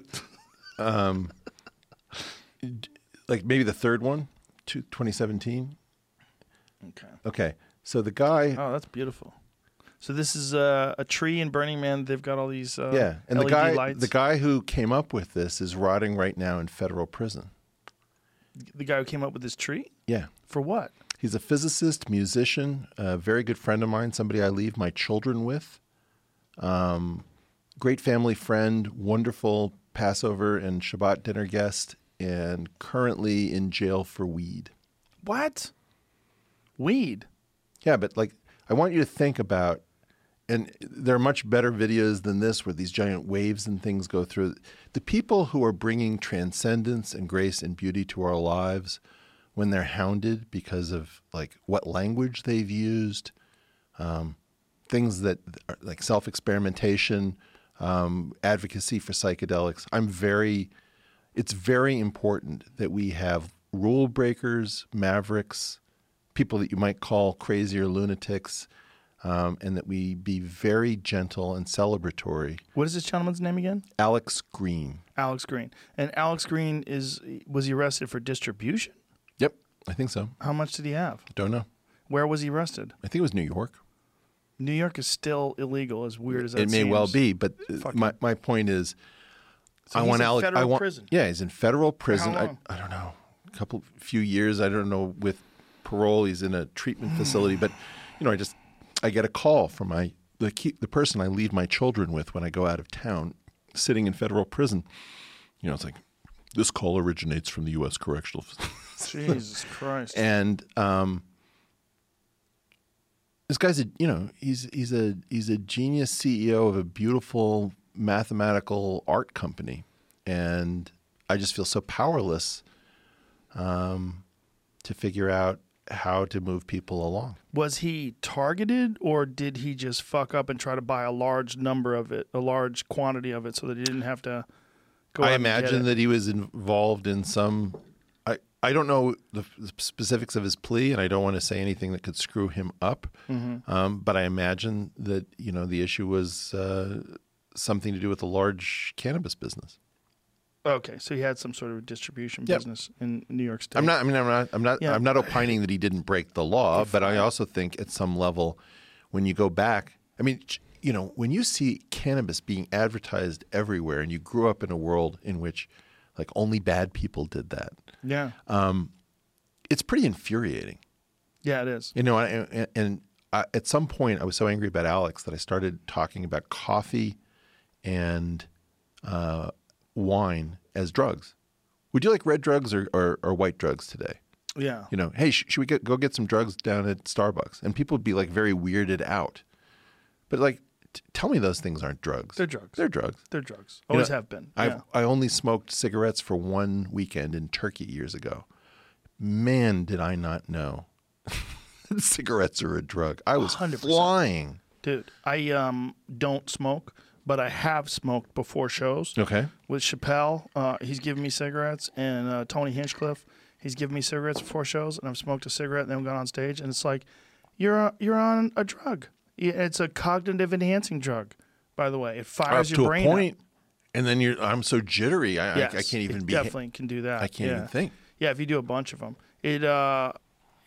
society has accepted a bunch of drugs, and a lot of them that'll fucking kill you, and then they've made some drugs that are some of the most powerful drugs in terms of their force on creativity. Cannabis is one of the most amazing drugs ever terms of creativity. Do you believe that's as true of indica as it is of sativa?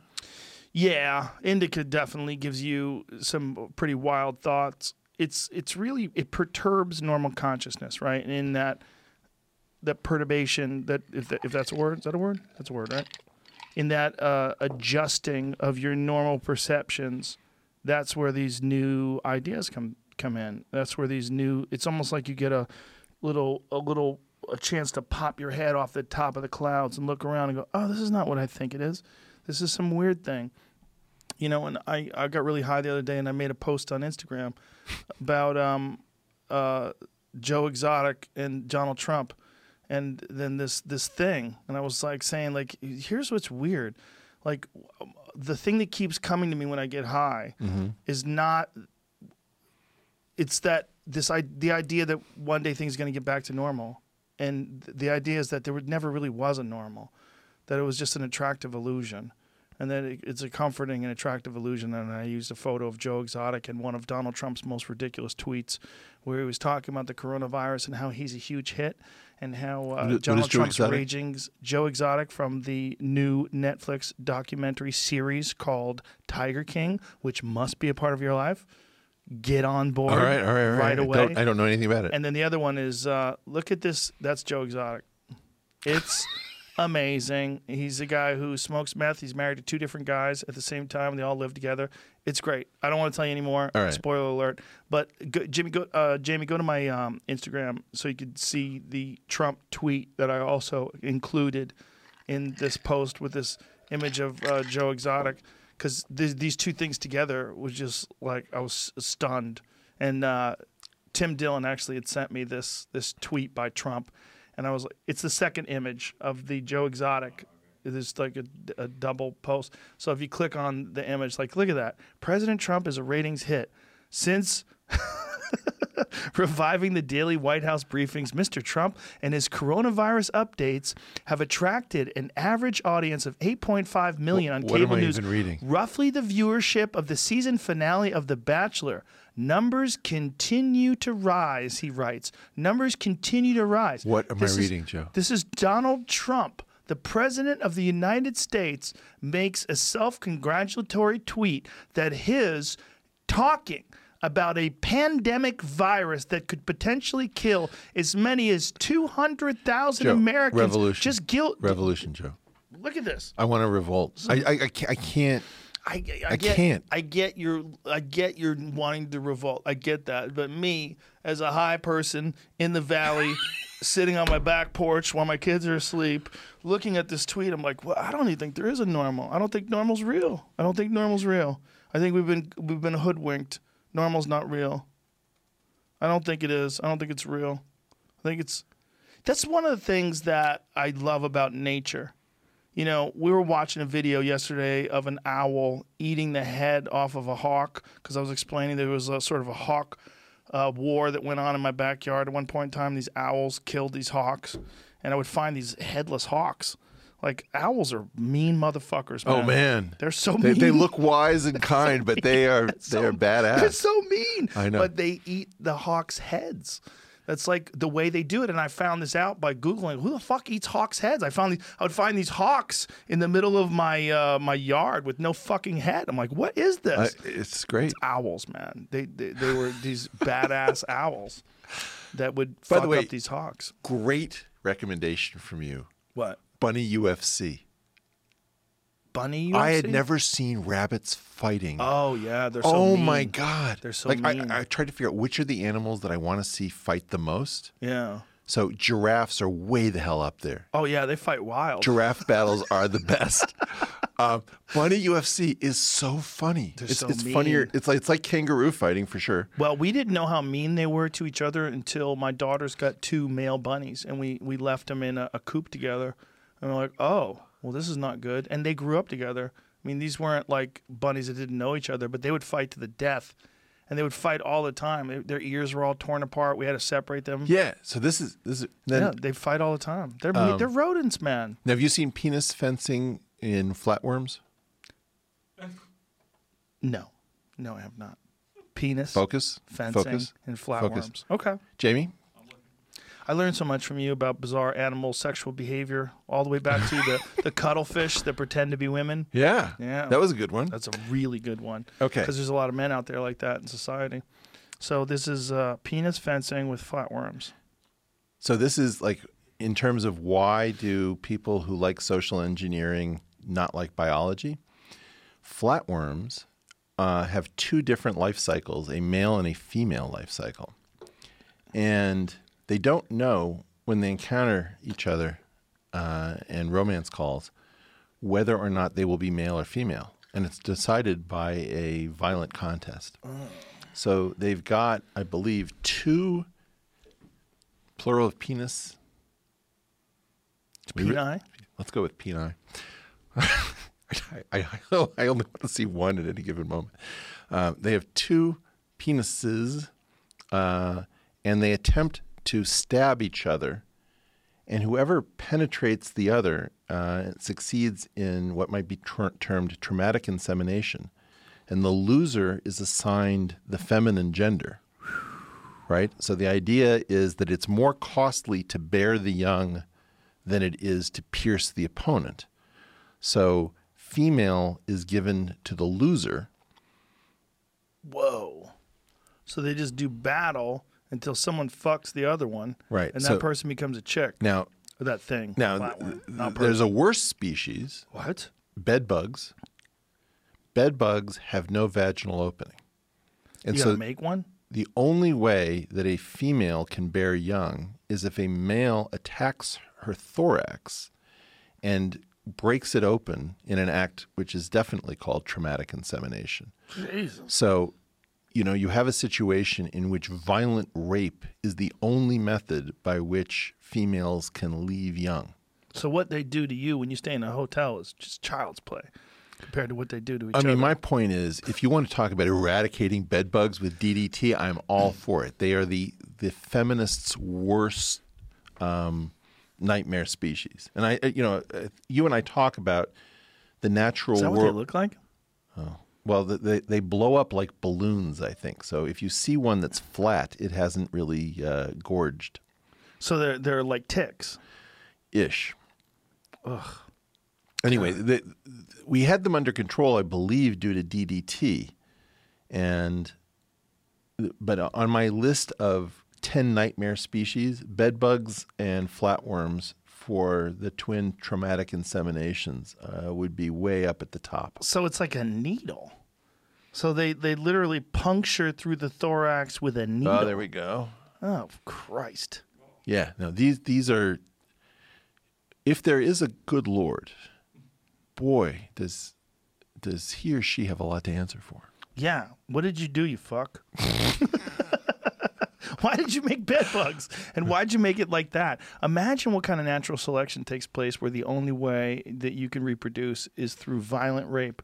Well, it's interesting. There's a different system, which I think is fascinating, which is there's a conserved quantity in dung beetles where they have weaponry on their heads in the form of antlers for fighting the males. And it turns out that there's an inverse relationship. So there's some resource that's allocated between the copulatory equipment and the weaponry that the dung beetle has. If they have a lot of weapon, there goes the Sean Connery. That's good. Eyebrow thing? Yeah, I love it. Accidentally. I've tried it for years and I can't. You can't do it? No, Is that a move on. genetic thing, right? I don't know if it's genetic. think I'm it just a is. failure. Okay. The larger the weaponry, the smaller the copulatory apparatus. Oh, so it's like a monster truck thing. Yeah. If you don't have it going on, you got to go get yourself a monster truck. It was like that tiny little gun in Men in Black. Remember that? Anyway, so what happens is that the size of the copulatory apparatus may be the engine of speciation.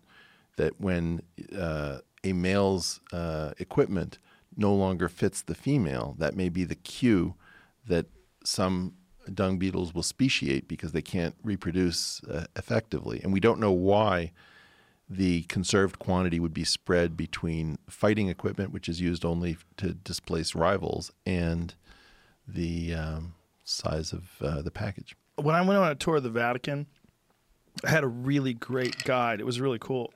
He took my family through this thing, and he was a professor, and he was really happy that I was so curious about things. So, and I was on an edible. Shh, don't tell my family. And so while we're wandering around, billions of dollars of stolen art, and one of the things I kept saying, I go, why are their penises so small? Like, what's going on with that? And he was like, that's a really important question. And he's like, back then, the thought was that bigger penises were brutish, and that these, you got to realize these are people that were fending off barbarians. And the idea was that their gods would be beautifully proportioned, but they would have these small, sort of less dangerous penises. It's very or interesting. Peni. Yeah. Yeah. And that they would make them like that on purpose. They all had little dicks, all of them. And I'm like, these guys, like, if you looked at these guys, like just the way they're built, the reality is most of them would have hogs, right? These are heavily muscled, thick men with a lot of testosterone. They would have big dicks, most likely. Right. That's the reason why women find that build attractive, probably, other than the fact that it's going to be the person who'd be more successful at protecting you from said barbarians. Well, I think that, isn't it true that the castrati of Italy were sought after as lovers? They could still perform. Really? Yeah, but then you didn't need to worry about pregnancy. How could they could get erect when they were castrated? That doesn't make any sense. Is that wrong? Yeah, I don't think that's correct. I think they're eunuchs. I think that's why they would do that to men. I mean, men who would work in castles, and they would have eunuchs that would work with the queens because they couldn't perform. Well, I don't know what operation was performed on the castrati. They would lose all their testosterone. Okay. But I believe that there was a way in which they were sought after as lovers. Maybe they just ate a lot of pussy. Maybe. That's probably what it is. What? Just cunnilingus. Yeah. I actually think that they were able to I'm not sure what operation was done, but I believe that they were able to sexually perform in a conventional way. Jamie, and if you could find the plural for penis, that would be great. It's got to be peni. Yeah? Yeah. Penises just sound so fucking crude. You said dicks, but dicks at is least normal. there I know. Well, dicks is real. That's the right way to say it. Cocks. A lot of cocks. Yeah. You don't say cockeye. I might start. Do you know the Michael Jackson story? I know some. This is one of the Michael Jackson stories that I was promoting before it actually was confirmed by his doctor, the doctor that wound up killing him and went to jail. I was like, the way that guy sings, because I was aware of castratis, I'm like, he sounds like one of them. Yeah. Like he sounds like he has this permanent female voice. Well, the doctor that went to jail for sedating him and when he wound up dying, Dr. Jackson, right, whatever the guy's name was, that guy confirmed that Michael Jackson was chemically castrated by his father to preserve his voice. And they did it to him at a young age. Wow. Because it makes sense. Well, in retrospect, it's like the end of The Usual Suspects. Like, okay. It 100% makes sense. Yeah. If you look at the rest of his family, look at Tito or Jermaine, they look like men, right? They're these thick men, like a normal man. Yeah. And then you look at him, he's incredibly slender. Like he has no muscle at all. And he moves like he's got this, this dance style that is like quasi-feminine almost, right? It's like he's singing like a woman.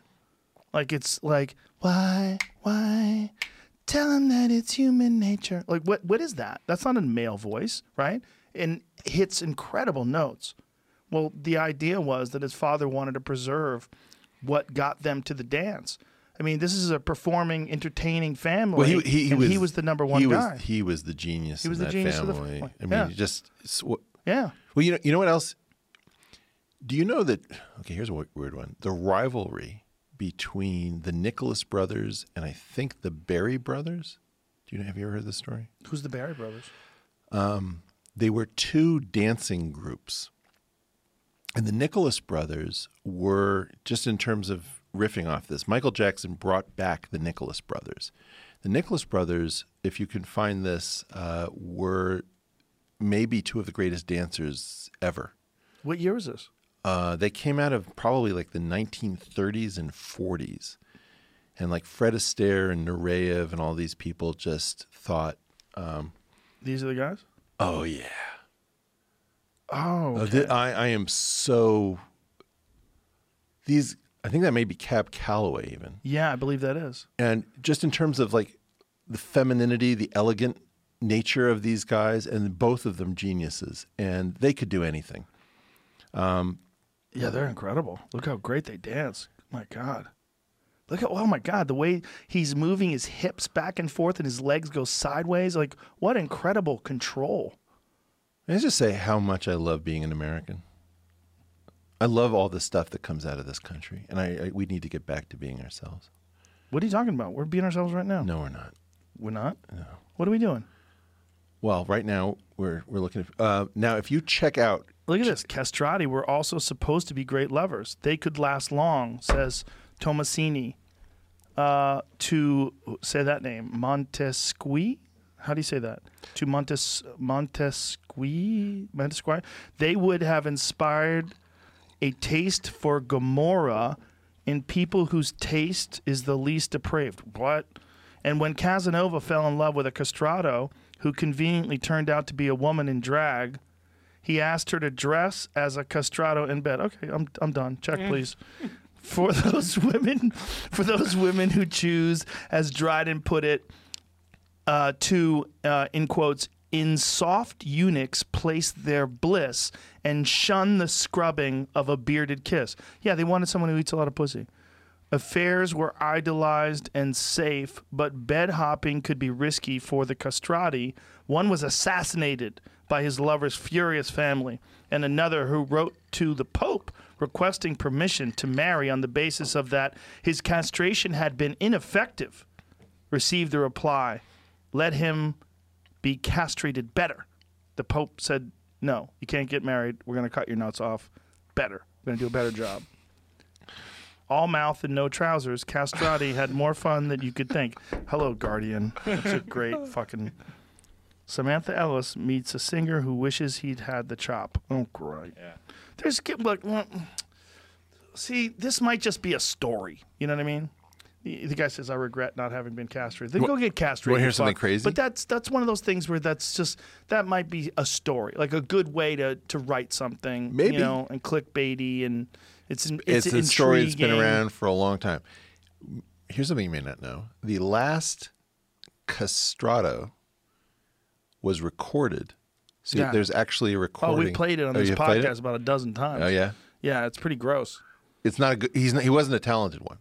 Well, that's not what's gross. What's gross is the thought that this was a child that was taken and castrated and then forced to live this life. Look, it's absolutely ridiculous. But getting back to Michael Jackson, I think he is. Is that right? Yeah, Alessandro Moreschi. Alessandro Moreschi, the last castrato. Christ, the complete Vatican recordings. What did they do to that man's mouth while they had him there? So what I was going to say about the Berry brothers is the Berry brothers were a rival team to the Nicholas brothers. And okay, did we see, were those guys the Berry brothers? No, those were the Nicholas. The Nicholas brothers, nobody remembers the Berry brothers. If anybody remembers anything, they remember the Nicholas brothers. Okay. But the issue was that the Berry brothers were... There's the Berry brothers? Oh, okay, here's the Berry brothers. You'll see that they're much more athletic in a certain sense and much less refined. So doing a lot of cane twirling. Yeah, but if you go to the end of this one, I believe. It's pretty awesome. Look, I mean, there's a scene where you see those stairs? Mm-hmm. They're about to do something. Jesus Christ, look at that. Yeah. Oh, spinning and then dropping into the splits. All right, well, keep on this just for one second. So they're running up the stairs. And then, oh my God, oh my God. Jesus. They jumped off the top of the stairs, which we're talking about a good solid 10 feet, and they landed into a split. All right, now that's a nut smasher. Okay. These guys. Look at that, bam. That is insane that they can do that. Three of them. And then they did backflips. Right. 3 of them. My God. That's a very impressive feat. That's like parkour, and but you never heard of these guys with a ball slam. No, but I mean it's like the 1920s, right? Well, this is gonna be later than the 20s. Was it? Yeah. God damn, that's 30s, amazing. 40s. Amazing. The way they jumped off the top and landed like that. Have you ever seen the Hellzaboppin sequence? No. What's that? Put in Hellzaboppin. This is just unbelievable. Hellzaboppin. Hellzaboppin and then dance. Hellzaboppin dance. Hellzaboppin. Yeah. Okay, now go into the middle of it because there's a bunch of setup here. No, farther. Okay. Jesus Christ. Oh, my God. So this is a guy and a girl, and so he throws her over his back. Oh, my God. I mean, these people can do anything. Woo! But the amount of practice and how you would practice something like this. The real thing that would be insane to practice is that jump off the top into the split. Well, it's athleticism, artistry, and timing, dance. And you know, this is also wow. It's incredible. Oh my God, it's pro wrestling. My God. I mean, what is the? Well, I wish we could listen to the music, but we'd get. No, don't do that. But it just, yanked. I want people to be aware of the level of artistry and skill that came out of places like Harlem. It's just all of this is pure American ingenuity. And this is 41, and these are hard shoes with like slippery soles. That oh my God. What's amazing is that these guys can get any traction to do anything, and the girl just did that to him. Holy shit! No, this is the best. This is like oh Lindy, my God! Right? Jesus. My God! Amazing. You know what I love about this program, Joe, is I get to take stuff like this and blow it out to people at like millions at a time. Oh well, that's what I love about having you on. I would love to learn something about this. This is amazing. Oh my God! Isn't that she great? kicked him in the balls and sent him flying. Oh my God! The video for people on YouTube watching. You have to Google it yourself. Oh, okay. But please do. Yeah, please do. This is insane. And this is 1941. My God. Right, and if you want to think about like partnerships between men and women and the way in power is passed back and forth between people of equal ability, it's just astounding. Well, yeah, I mean, there's no one person who is the head of this. But like he's throwing her around the room, and then she's throwing him around the room, and like. Oh my God, that's amazing! Oh, they did it. Colorized it. Updated version. Wow. Wow, it looks so much better. Oh my God, that's incredible that they can do that. Wow, that's one of the more amazing things about computer technology, like the footage that they did with World War I, where they took some of that footage and colorized it and smoothed it out, and used computers to sort of fill in the choppiness of it, and it's almost like Have you seen my friend Lee? You should have Leisha Lee on the show. Rosebud AI is going to make models a thing of the past. She can generate like tens of thousands of people who've never existed, and you can't tell the difference. And like, you know how your optometrist says, is it better like this or like this? A/B testing. Yeah. She could create for you your absolutely perfect, visual mate. And there's no way of having this person or asking them out because they don't exist. And there's no way of telling whether they're real or fake. So it's increasingly, I just can't. What is her name again? Leisha Lee. Leisha Lee. Yeah, she's a PhD in like math or statistics from Berkeley. And again, one of these people who can do absolutely anything, art, dance, programming, high-level theory. And so her company is Rosebud AI. Is this her? No. Okay. She's also an actress. Wonder Woman. Jesus, one of them, huh? Yep. One of them confusing people. One of them confusing people. But it's unclear whether models will still have a job. They won't. Good. Go to work, skinny bitch. Become something more interesting than just a hanger. How about that? So, what other episodes of my podcast? Because I launched it off of this one. Yes, I listened to Werner Herzog. Yeah, I thought that was interesting. Although he's a little bit self-congratulatory, which is a little shocking. But he is the most interesting man in the universe. He's a very interesting guy. Yeah. He's also been in some really terrible movies. Like he was in that Jack Reacher movie with Tom Cruise. The best part about that movie is that he drives a Chevelle, 1970 Chevelle. Don't know about this. You don't know about 70 Chevelles? Did you listen to the Brett episode? Brett Weinstein. Oh, your brother. No, I did not listen to that one. Okay. I've only listened to 5 or 6. If you listen to episode 19, which is the Brett episode, I think that's been the most important one, except for the one released today.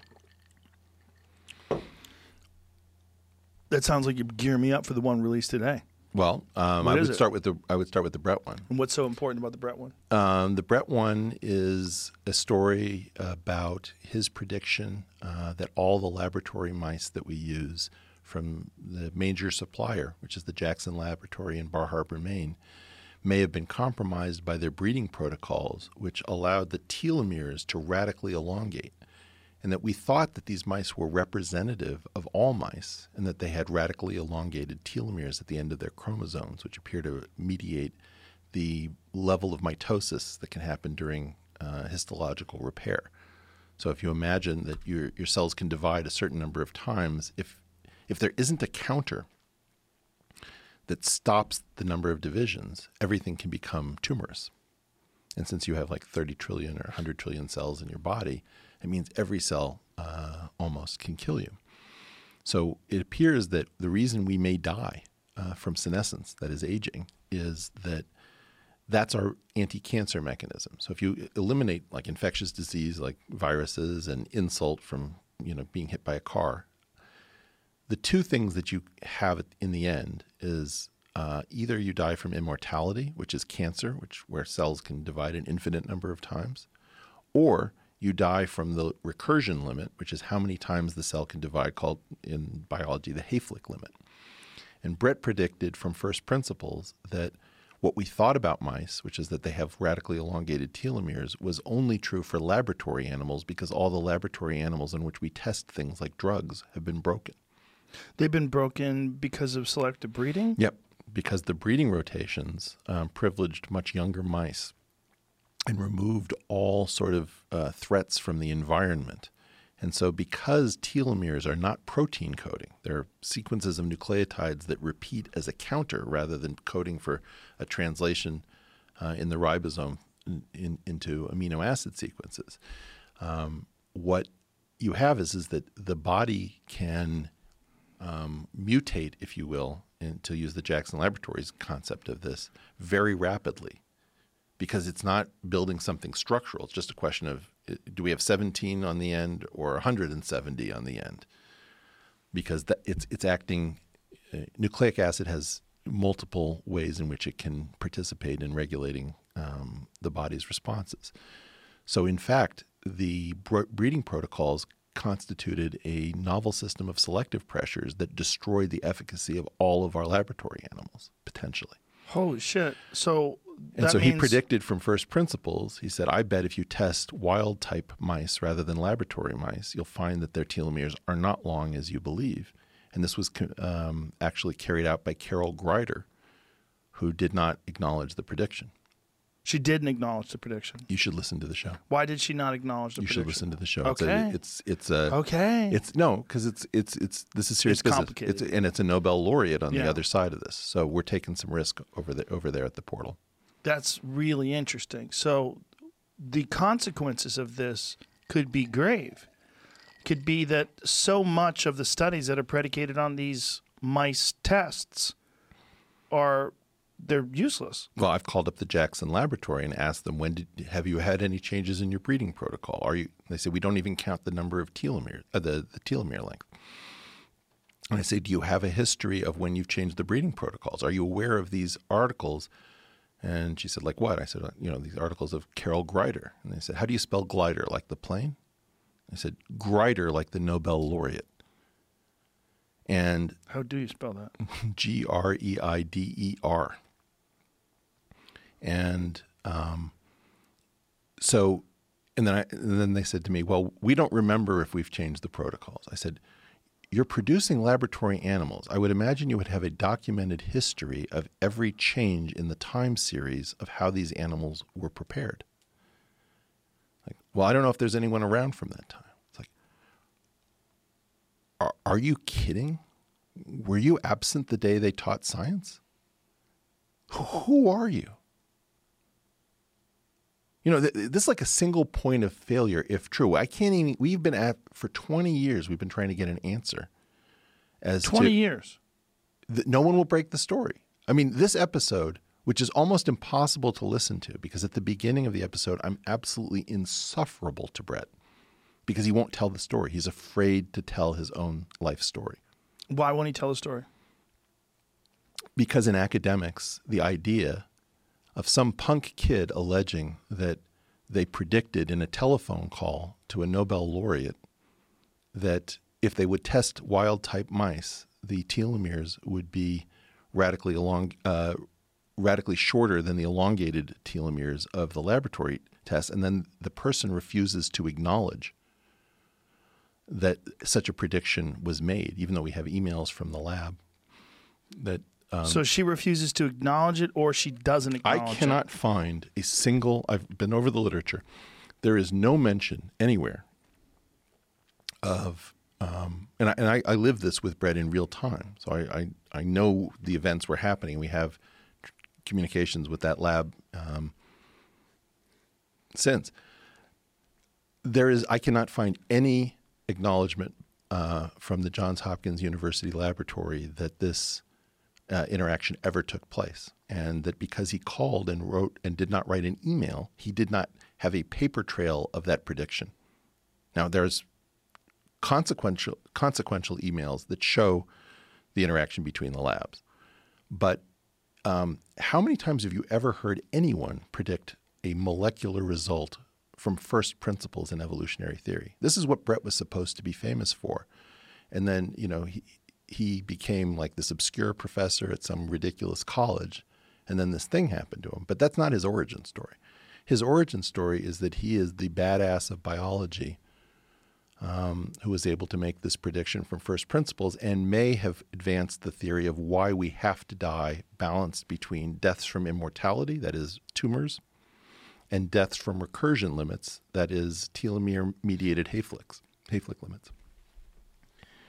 So what, if anything, has been done since this information has gotten out? The world went crazy for the episode, and there was silence everywhere inside of what I've called the gated institutional narrative. Because acknowledge it, yeah, they really have to throw out how much research. We don't know. I don't know. But it puts the question out, how much research is compromised by the laboratory breeding protocols and breeding rotations from a single point of failure at the Jackson Laboratories in Bar Harbor, Maine. Wow. Episode 19. I'll get on it. And you will hear me in a way where you will just say, Eric is the biggest dick I've ever heard in my life. But it's all to push Brett to actually talk. You should have him back on the show to talk about it. It's killer. I would love to. Yeah. So he just wants to, he kind of wants to soft dance it. Is that what it is? Soft step He's it? just wrong. I mean, here's the problem. There's a point after which I'm not Mr. Nice Guy, and I'm just like adamant. Mm-hmm. Brett is simply wrong. It's a result and a story that needs to be told. If there is another side to the story, we need to hear the other side of the story. And my goal is to have Carol Greider say, you know what, this interaction did happen, and I probably could have handled this better, because she has work that she's done which is beyond question, some of the most important work that has nothing to do with anything Brett has done. But it does not give that laboratory the scientific right to deny the existence of this interaction, the importance of the interaction, and because there are potential downstream consequences in pharmaceuticals, we need to have an answer, and every answer is interesting. Like, if the laboratory mice having radically elongated telomeres is not a problem in some way, that's fascinating. How could you have an animal that has this huge adaptation to the laboratory not affect things? That would be interesting. If it does affect things, that's fascinating. Well, especially if you're running tests on it that have anything to do with telomere length. Right. Well, no, but if it doesn't have to do, like, for example, let's say you have a really toxic substance, right? And it causes a lot of cell death that requires histological repair. Well, if you have huge, long telomeres, you're going to have an ability to metabolize that toxicity very much better. Right. Right? You'll be able to take the insult that comes from this. And so these mice are probably preternaturally disposed towards radical histological repair. That's why they remain youthful and young. And if you test something that might be, if you're doing toxicology studies, it could be that the telomeres, even though you're not testing the telomeres, what you're actually doing is picking up that these broken mice are like the world champs of repair, but they suck at cancer. They all die of cancer. All of them. Yeah, almost. Essentially, all the mice with radically elongated telomeres let go long enough all die of cancer, because they're tricked out for one special thing, which is we are the best at repair. Oh, wow. Right. So think about it as the theory of death, and then clear away all of the noise. There are two ways that nature can't figure out an escape from. Either you die of immortality, which is that you think all your cells want to live forever, and that's a huge death, huge danger. Or we call it a resource leak in computers. Or they die because the only thing nature can figure out to do is to say, you only get a finite number of cell divisions, up front. Now, there's some adjustments to the theory, but if you only get if you look at the moles on my face, which people love to comment on in the comment section, they probably started as a runaway replicative process that arrested at the border of the mole in order to keep it from killing me. Right? So we have cells that go rogue all the time, but then what happens is that there's some means of making sure that the process doesn't take down the entire organism. But think about 30 trillion assassins as the cells in your body, all of which might kill you at any moment. It's like terrifying. And today's podcast. So first of all, you can reach it now. I finally got a website, which is ericweinstein.org. And I told you that we have to leave this planet and that it's hard not to laugh. Sorry, it's just hard not to laugh. But you're serious. We have to leave this planet. We have to leave this planet. Why? Why do we have to leave this planet? Because we can't all be. This planet has the best beaches. This planet also has China, Russia, Iran, and the United States under ridiculous leadership. There's lots of reasons why we have to leave this planet. We're not good stewards. We're not wise enough to stay on this planet. We're too powerful. We went through this. And by the way, you pointed out this quote, which is, we are now gods but for the wisdom. Mm-hmm. And that became a meme. So that was very interesting. I gave these lectures, I think in 2013 at Oxford. It's one of the best quotes ever, isn't it? Don't know. At Oxford. Who originated that quote? It was me. That was you? Yeah. When did you say it? On your program. What day? I don't. Which one? Do you remember which one? It probably turned into a clip. I'm trying to think about what. Because it just came off my tongue and you. It's one of those ones where I'll drive down the street and it'll pop in my head. You're like the nicest person. No. It's a fantastic quote, but it's so right. It's like every now and then someone can get the whole thing in a sentence. We're now gods, but for the wisdom. So that's why we have to get off this planet and diversify, because too many people have godlike powers. Like Donald Trump commands a tremendous amount of godlike power thanks to our physics community. Well, his ratings. See how high they are? It's so hard to stay on focus. Sorry. Okay. So there's too much godlike power. Right. So the best hope that I can come up with, and it's a slim one, is that if we could figure out what goes beyond Einstein's theory, the Einsteinian speed limit might be bendable or breakable because we would be in a framework that was larger than Einstein's. People often interpret this as what they call FTL, or faster than light travel. But that's not what I mean necessarily. What I mean is that the underlying source code gives us opportunities that we don't normally have. So 7 years ago, I tried giving these lectures at Oxford, which is probably the university that is spiritually closest to what I care about, because they care about geometry and physics and the interrelationship. And they've kept the faith with that tradition through people like Roger Penrose and Michael Atiyah. And I released this theory of geometric unity, or rather I released the video of the lecture that introduces this theory. So this was the first time since 1983, 84 that I talked in public when I started this program, when I was 18, 19, something like that. And I just released the video today on our YouTube channel. And it's the video of you giving this discussion. Yeah. So it's introduced by Professor Marcus de Sotoy, who has Richard Dawkins' old job as the Simone Professor for the Public Understanding of Science. And he met me in a bar, and he got me a little drunk, and he said, "Okay, what are you really working on?"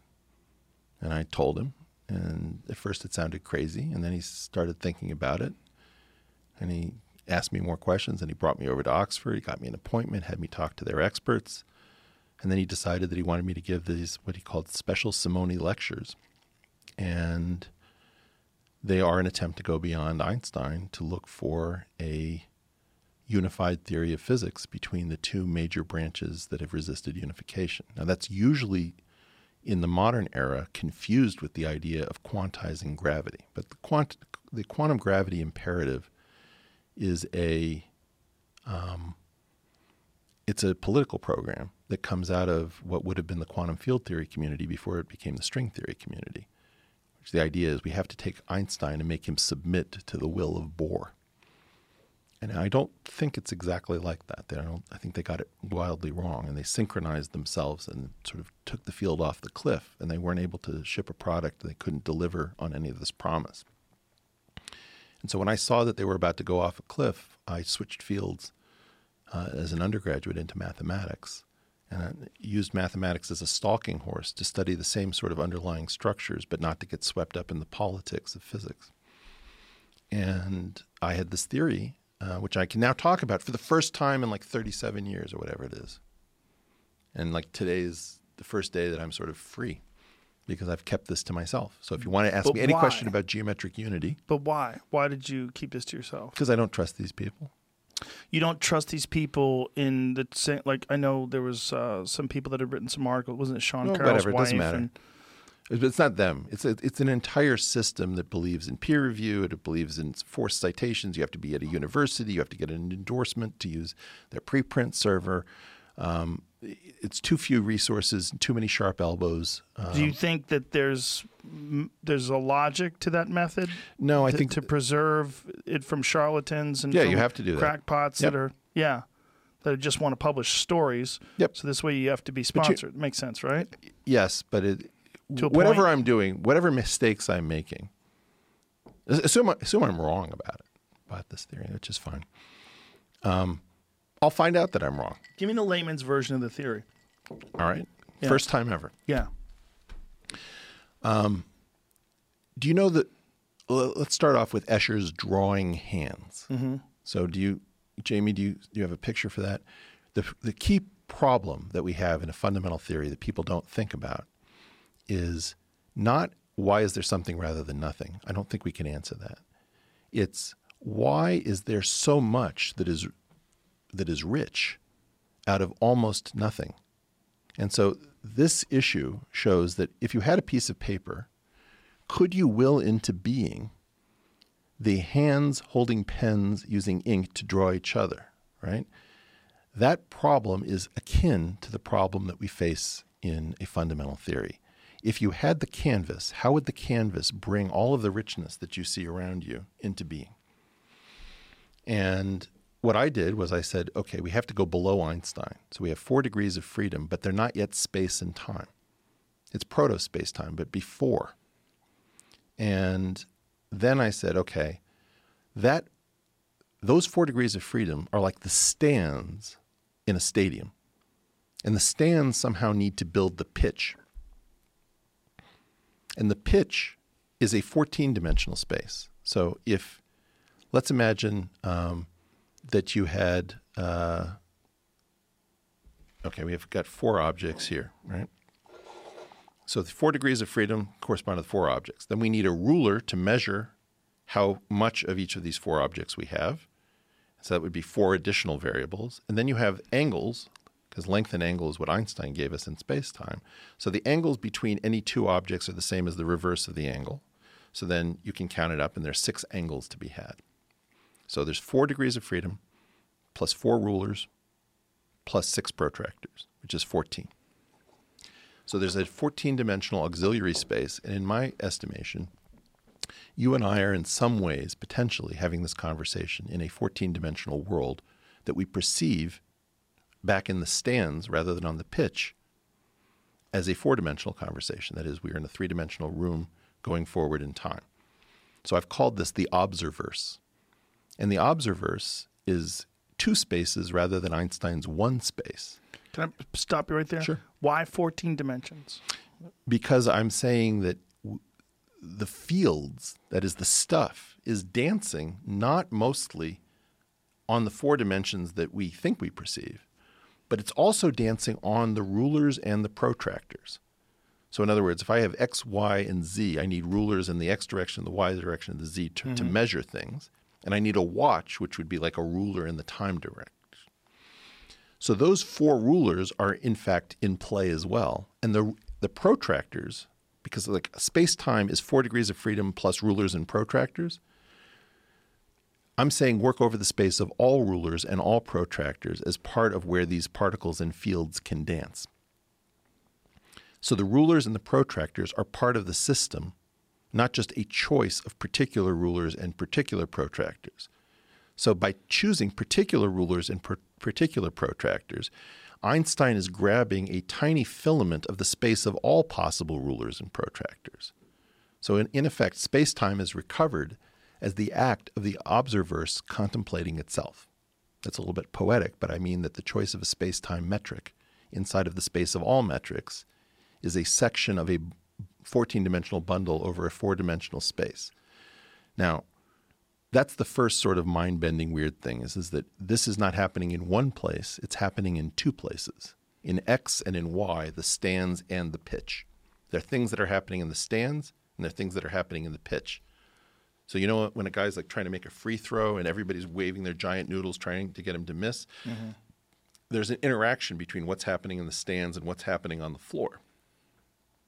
And the observerse is the bundling of two spaces and saying, hey, you're confused as to what's going on here. Some fields are happening in the stands, some fields are happening on the floor, and everything feels as if it's happening in the stands because that's where you're sitting in some weird way. Then you've got this really crazy stuff, which I think one aspect of it is everybody in theoretical physics is looking to figure out whether there are 3 or more generations, that is, copies of matter. Everything in this room is generation 1. It's all made up of up quarks, down quarks, and electrons. So that up quarks and down quarks give you protons and neutrons, and electrons give you the sort of interesting personality of the various chemical elements. There are also neutrinos, but they're streaming through us, so I'm not going to count them. And that's all generation 1 of matter. So everything in that, think of that as like plastic Lego. Then there's another Lego set made out of wood. And then there's another Lego set made out of like lead, you know? And we don't see those other 2 Lego sets except if we're doing very energetic experiments. So there were 3 copies of matter, and everybody was trying to figure out 3 or more. And I thought maybe it's 2 or fewer. And so one of the aspects of this theory is that the 3rd generation of matter is an imposter. It looks like this generation of matter in terms of its particle personalities. But if you were actually to heat up the system, it would unify with a bunch of particles nobody's ever seen before. And so there are predictions for what those new particle properties would be. There's also a 4th pseudo-generation of what would be called spin 3/2 matter, which is not prohibited, but has never been seen as a fundamental. So it makes predictions for the particle properties of new spin half and new spin 3/2 particles. It attempts to say that there are sectors of matter that I think decoupled, that the universe is not in fact left-right asymmetric, which would be called chirality. And if you think about the weak force, so if you have a neutron on a table, it'll decay in I think something like 17 minutes on average, half-life. When it decays, there's an asymmetry in that decay called beta decay. And that was found by a woman, bring up Madame Wu from Columbia and the cobalt-60 experiment. So in the 50s, this gal, Madame Wu, who should have won a Nobel Prize, discovered that when cobalt-60 decays through beta decay, the electrons come spin out one side and not the other, meaning that the universe is like Marilyn Monroe or Cindy Crawford having a birthmark that lets you tell the left from the right. So this is like the ultimate experimental badass who never got recognized fully. And she did an experiment based on work of Yang and Lee that for the first time showed that the universe had a preference of one of its left over its right, if you will. I don't believe that preference is fundamental. I believe that there's another copy of matter so the analogy I give is that if you look at your 3 fingers in the center of your hand, your middle finger, which is my favorite, is obviously symmetrical about itself. Your digit ratio 2 and 4 is pretty close, but is determined by the amount of testosterone you're exposed to in utero. And then your thumb and your pinky are wildly off, but you could try to make it symmetric and say, well, a pinky is like a lame thumb, which it isn't. If you're just looking at your hand, you're trying to figure out why is my hand asymmetrical. But you don't realize that you've got another hand, and it's thumb to thumb, not thumb to pinky, that is the symmetry. So when you place your fingertips together, you see that if you didn't know, if you were like Oliver Sacksed out and you could only see part of your body, you would think about, oh, the world is asymmetric. Well, my belief is that in weak gravitational situations, this other matter decouples. So you only see one hand or the other, and we're all in one-handedness. So what I'm starting to do is that I'm terrified of talking about this stuff. I don't have the right credentials, not a physicist. I've been out of this game for forever, so I often say the wrong things and break rules and who knows what. And I haven't really talked about it. This is like really a very lone – I mean, I've been completely alone on this project all my life. What do you think the end result of this project potentially could be? Because you're saying we could get off this planet. What are you talking about in terms of the actual implementation of this theory of yours? So, Jamie, if you could bring up my answer to the final edge question, which is what is the last question? John Brockman asked when the final year that he conducted the annual edge question. And that is the annual edge question is? He would ask like 200 people, many of them physicists or biologists or mathematicians. He'd ask a question and they'd write an essay. And then every year he'd publish it as a book. And so I did that for 10 years. Finally, he got tired of it. And he said, okay, this is my final year. We've exhausted this. What is the last question? So this is the question that I asked. So, does something unprecedented happen when we finally learn our own source code? Now, nobody picked up on this, but that's what my concern is, which is what happens when the universe finally contemplates itself? When we are the first, like we're always worried about the AI becoming self-aware, a la Skynet. Mm-hmm. Okay, we are the AI. And we're about to become self-aware if we can figure out what our own source code is. So we are Skynet. So you're talking about the source code of reality itself. Yep. And that our limited perceptions of reality are giving us a distorted view of what the landscape actually is. I'm trying to make sure. I was somewhat holding this back because I'm afraid of what it unlocks. And now that I know that we're willing to elect Donald Trump, not store masks, play footsie with China, be Putin's bitch, all of this stuff, to hell with this. We're going to mismanage this planet into Armageddon if we don't get some grown-ups into the room. And so I don't know that I'm a grown-up, but I'm willing to vie for leadership by putting something up, having it investigated and seeing where it goes. What is your number one fear about this source code being, I don't know, for lack of a better term, mastered? Well, the last time we gained some serious insight into the way nuclei worked, that with a little bit of geometry from Stanislaw Ulam and Edward Teller gave us the namesake of the bikini. That was a terrifying moment. Everything changed in I think that was 54. The namesake of the bikini? Yeah, Bikini Atoll was an island in the Pacific where we blew up a hydrogen device. Is that insane? Those insane images where you could see the water going a mile high into the sky? Gorgeous. Yeah, is that what that is? Yeah. But they did that a lot, right? Well, they did it for a period of time. Yeah. And so to your question, it's still expensive to create fusion devices. So we don't know of any individuals who own the ability to create fusion devices. If you recall, at some point, somebody made a functioning nuclear reactor out of discarded smoke detectors. Went around, got like 500 smoke detectors, took out the radioactive element, and created a reactor. Really? I think so. Probably a kid, right? Yeah. Probably a kid who couldn't get into Harvard. So we have a situation in which we don't know when ordinary humans will gain limitless destructive power. Try to imagine the Columbine kids weaponizing viruses or something like that. So one of the great dangers is that great power, I can't tell what the power would be if the theory is correct. It might give us the ability to escape. It might now, give when us you say escape, though, yeah. Why do we have to escape? This is what I'm always so confused about. Like, because even when Elon talks about going to Mars, yeah, like Mars sucks. Mars sucks. Can't you fix here? Wouldn't that be the best approach? Well, you Well, and I why- agree on that. Yeah. What we don't agree on, I think, is that I am convinced that we don't have the ability to steward this place. Why?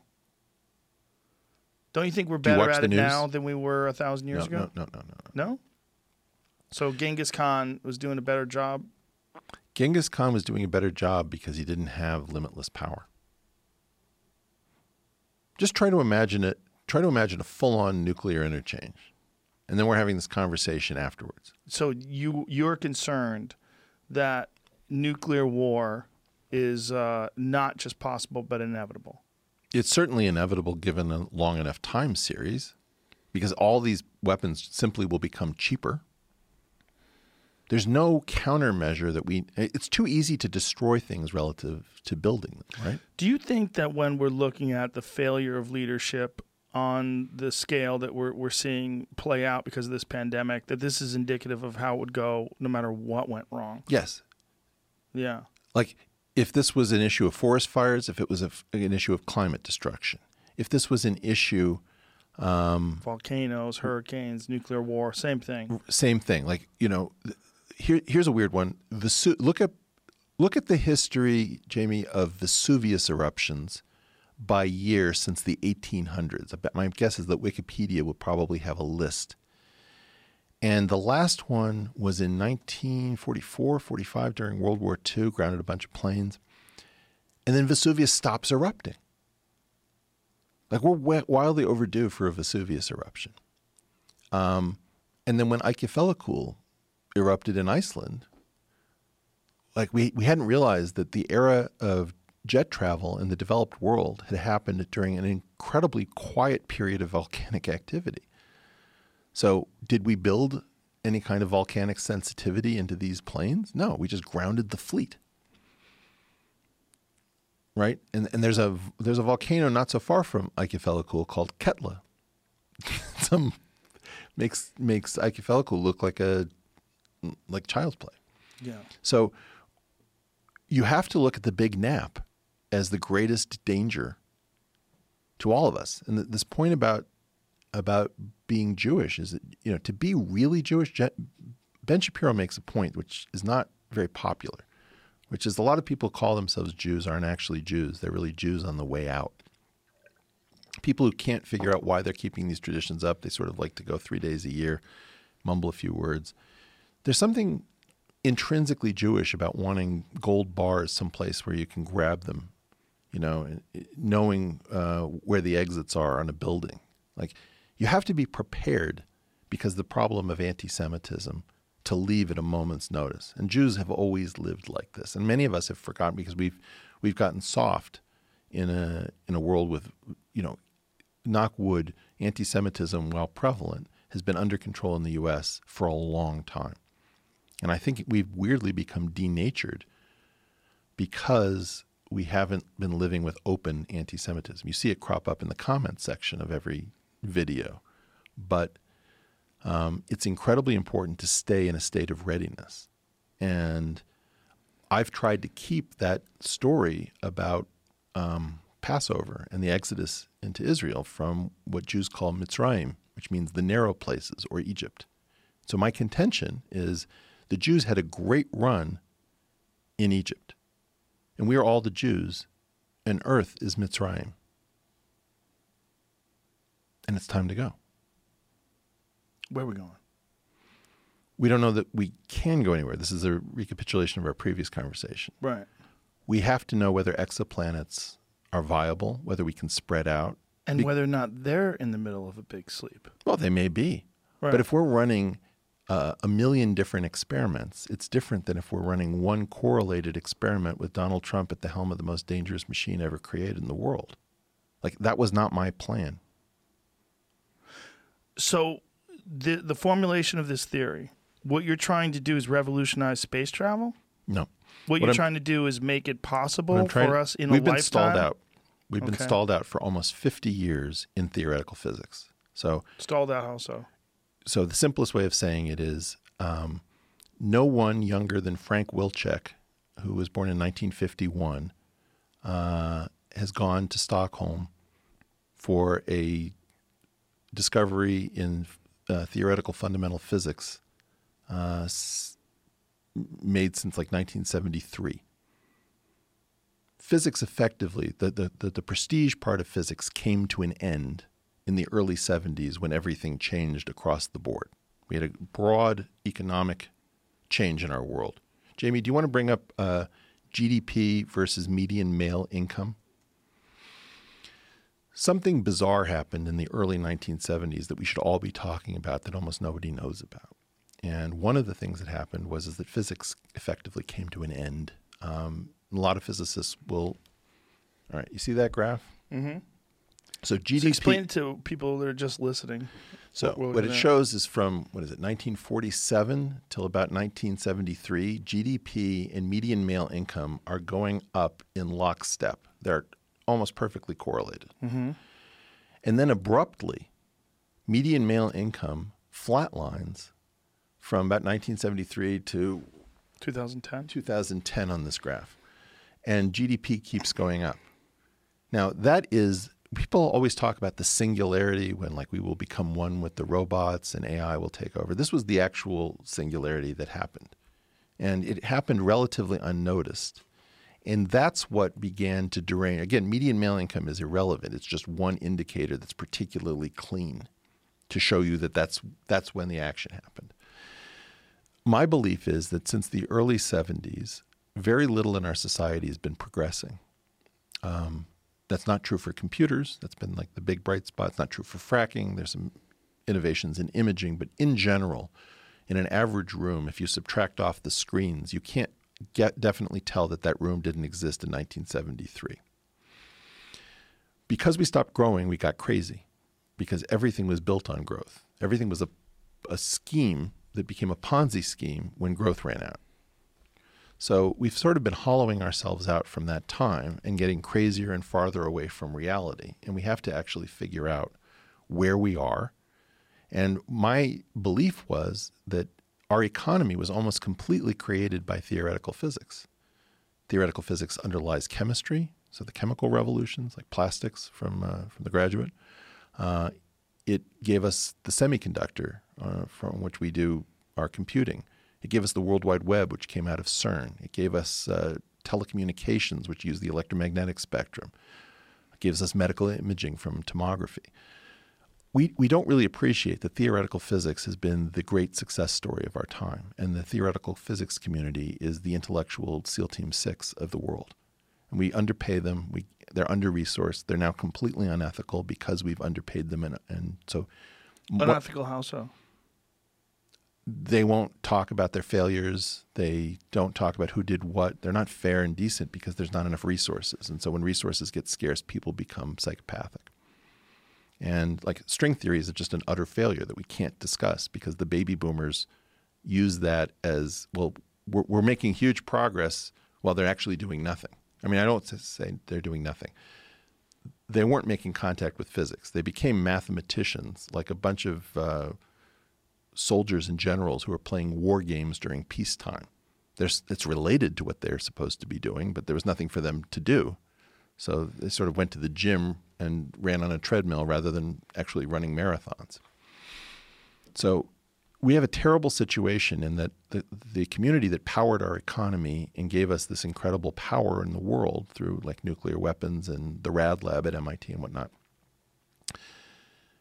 has gone into decline. And it's very dangerous to restart theoretical physics. So it's been safe because there's been nothing new that we can use coming out of it. My belief now is that we have to talk about a 1,000-year solution to human life with weaponized viruses, with weaponized nuclei. I mean, the amount of damage we can do is astounding. And that's going to restart at some point since the nap is now coming to an end. Like this is the end of the nap. 3 months ago, we were all just leading beautiful lives, doing whatever. We were struggling, we were, frustrated, but like we weren't indoors. What makes you think that this is not something we're gonna overcome and we're going to get back to business as usual December 2019? Assume that we do. Okay. Okay. So We come up with a killer treatment. We replenish all the masks. We have vaccines. We all just spent how long watching our leaders tell us to shelter in place? We all went through this movie. I don't think, I'm watching the conversations about open borders change. Should we talk about open borders today? Let's just keep going about escaping the planet and your theory. Well, okay. Because we've taken many deviations and it's already 4:30. All right. Is it? Yes. I don't even know what time it is. Yeah. Okay, so this theory, geometric unity, replaces space-time. So think about a fundamental theory as a newspaper story. It's it's where, when, which is space and time, who would be fermions, that is matter, electrons, quarks, and what, which would be the force that pushes them around, how and why. How would be the equations, and why would be something called a Lagrangian. And what this does is to say that there used to be two origins for physics. There was space-time, which Einstein gave us, and then there's this thing called SU3 cross SU2 cross U1, which comes from nowhere that anyone knows. What is that? Well, you and I are seeing each other through photons.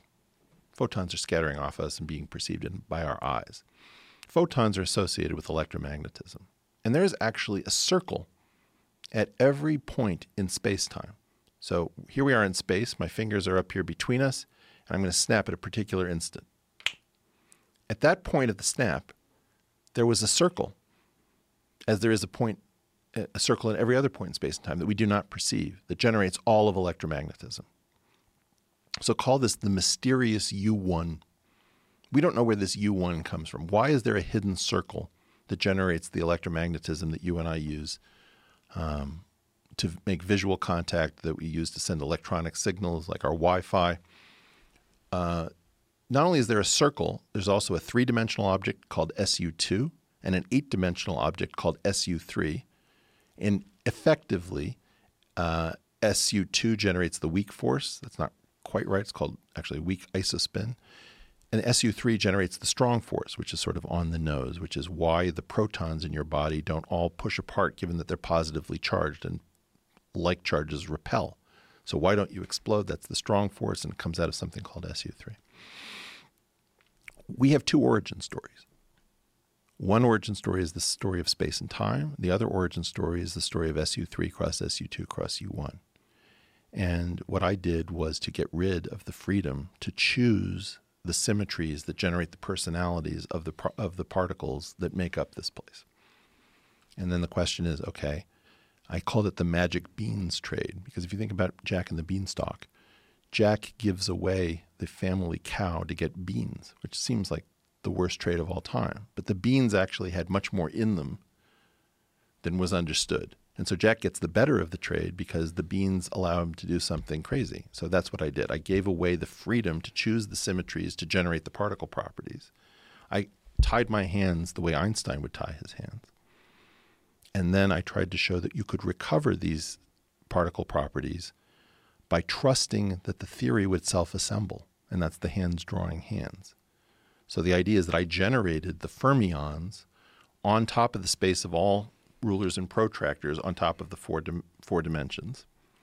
And the natural object, which would be called spinors or chimeric spinors, when perceived on the four-dimensional object, that is, when you pull back the information from the second world that got created into the first, from the pitch into the stands, the particle properties appear to be more or less the right particle properties of the particles that we see.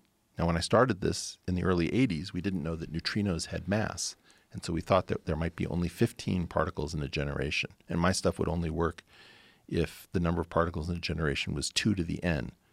So the joke when I was in college was, I sure hope that 2 to the 4th equals 15. Now, it can't be, because 2 to the 4th is 16. But then, luckily for me, neutrinos were found to have mass, and that sort of changed the probability that there are 16 particles. So this is some weird thing to deal with the fundamental incompatibility of the two theories, general relativity of Einstein and quantum theory of Bohr and Dirac. In the 70s, we found out that there was a geometry that governed the Bohr-Dirac part of the world called Aristotle geometry from Charles Aristotle in Alsatian. And Einstein had used Bernhard Riemann, a German mathematician, his geometries. So my gambit, and why it's called geometric unity, is that the two branches of physics are derived from two geometries. So rather than saying it's about quantizing geometry, which is the quantum field theory imperialist perspective Einstein must submit to Bohr, the real issue is that there's a fight between the parents, that is Bernhard Riemann and Charles Aristotle. Now, we don't know those names nearly as well. And so my goal was to say, is there any world in which these two geometries and the advantages of these two geometries could be made to play together? And in general, there isn't. But there is one case in which it works, which is this issue of natural spinners. And so the whole gambit was to say, what if the world is not a generic world, but a very natural and peculiar world where certain games work that would not work in a generic situation? So what I tried to do is to recover Einstein the way Einstein tried to recover Newton from a more fundamental theory. And the incompatibility is that Einstein had to compress something called the full Riemann curvature tensor, which is the sort of measure of how warped something is. So he broke that beast that tells you the warping of something into pieces. He threw one of them out called the Weyl curvature, and then he adjusted the properties of the other two that were left to create general relativity. So my thing does that, but it also has another property called gauge invariance. And gauge invariance is the sort of sine qua non of the particle theory. And this is only possible in very limited circumstances. And the gambit was, what if the world is in that tiny class where this game can work? So it's sort of a career suicide theory, because if it doesn't work this way, you don't really get anything in the end. So, think about that exhaust vent in the Death Star. It's this tiny little vulnerability. And man, you better hope that thing goes in. What are you trying to do with this? By releasing this with this discussion, this video that you're putting out, are you hoping that more people examine it and try to actually implement it, and then ultimately this would be something that allows people to do what? To revolutionize space travel? I don't know. I didn't know whether I wanted man to have his own source code. So I was divided. That this is, but you were serious about this. That this is like very close to. Dude, I love you. I came on this program and I said it's straight. We have to get off this planet. We made a joke about getting high and all this stuff. But I've always been dead serious about what I'm saying. Now, if you ask me at a personal level, I started this for lots of personal reasons. I always thought that the idea of wanting to go beyond Albert Einstein was something everybody would grow up wanting to do. It didn't occur to me that there was another thing that you would want to do with your life. Like that seemed like the most natural thing in the world. I want to understand why we're here. Well, that means you're doing what you're supposed to be doing. Yeah. You found your niche. I found my niche.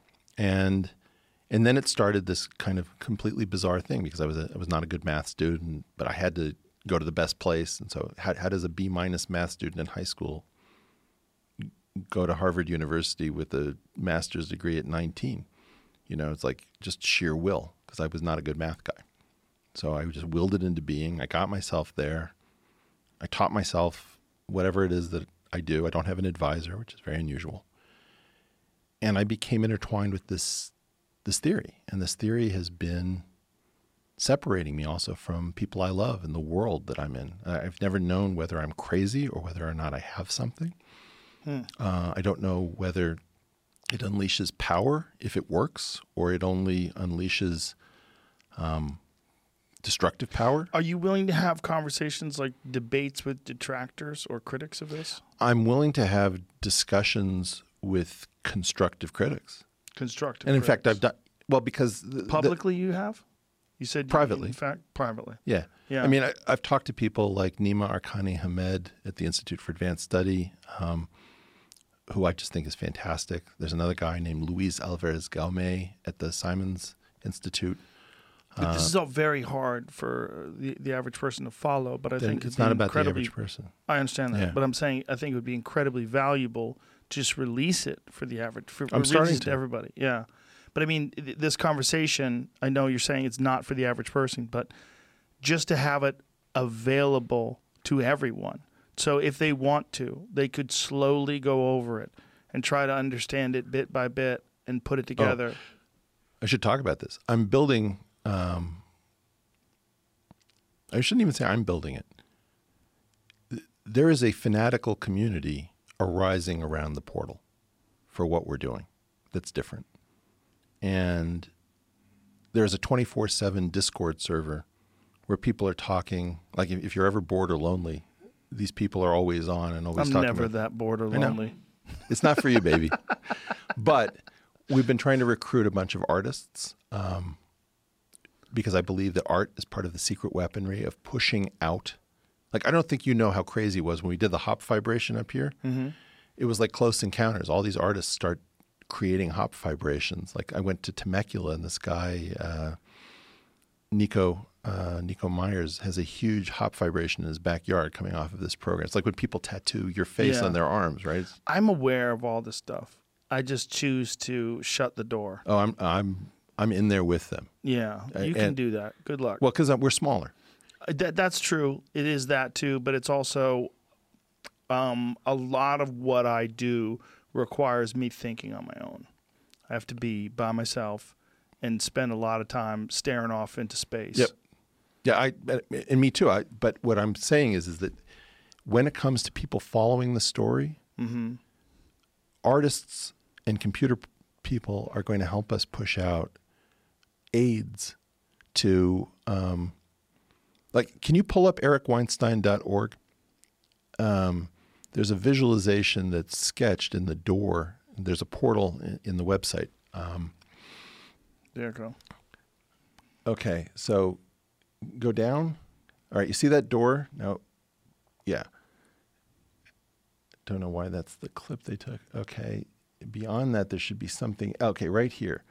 This is a picture of a fiber bundle and the path lifting property relative to a connection. So those floating planes, that was what generates electromagnetism, called horizontal subspaces. And you're actually looking at a gauge theory in that picture. And so what you're saying is that what's valuable about the artists getting on board with this is that they can make a visual interpretation of this that can be cartoons. There's a guy named, if you had Grant Sanderson. No. He does a show called 3 Blue, 1 Brown, which is some of the best math videos you've ever seen. Gorgeous stuff, just sucks people in. And you're learning relatively hard math that somebody's made visually beautiful. This guy is a national treasure. And I'm hoping to get Grant on the program.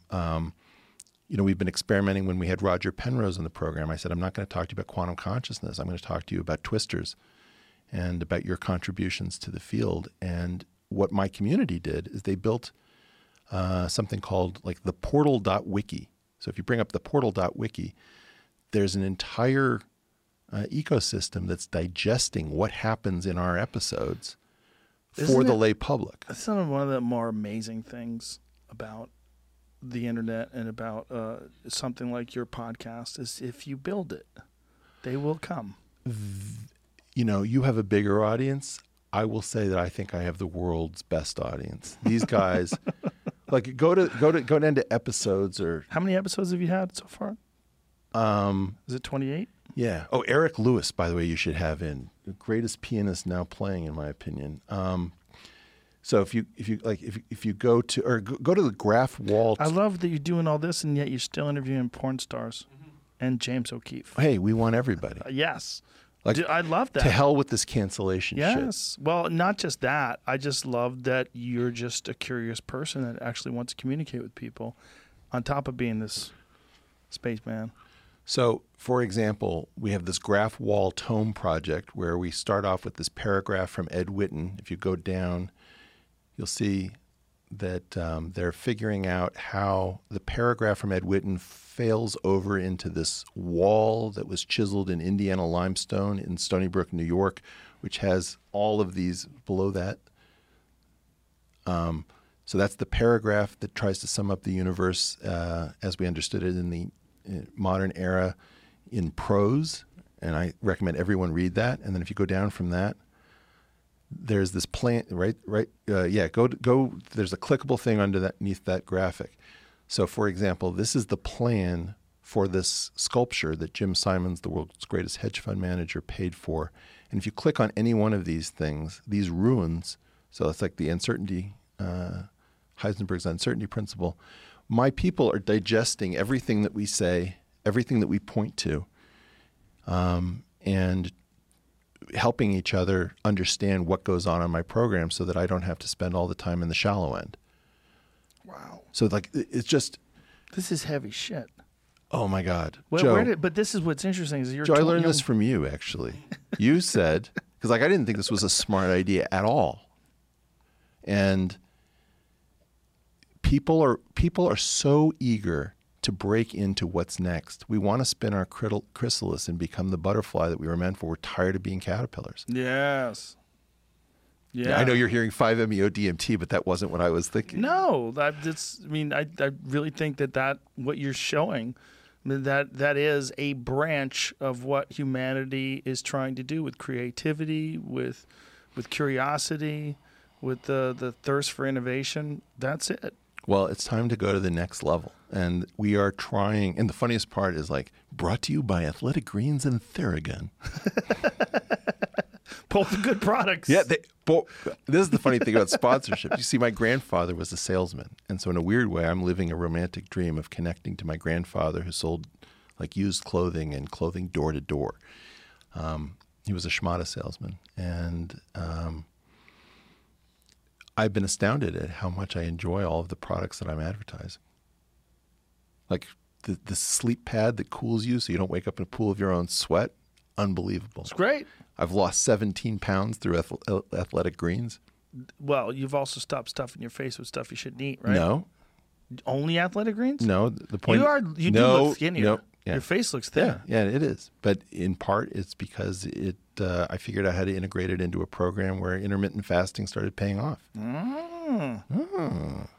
Listen, man, we could talk forever, but I have to wrap this up, unfortunately. But I'm going to watch your video, and then I'm going to watch it high. I'm going to do two. I'm going to watch it twice, and I'm going to try to figure it out. Hey, and Joe, at some point, let's just hang out, and I'd love to just show you exactly what it is, tailor-made to whatever questions, without any worry about. Yes. And let's do that. I can't wait. And I just wanted to say thanks again for everything, but you do now owe me 2 appearances on your show. I haven't called either of them in, and thanks for calling me in on your show. Yeah. 2 on your show. You said my show. Well, sorry, on my show. Your show. On my Yes, show. Yes. Yeah. Okay, you got it. All 2. right. I owe you 2.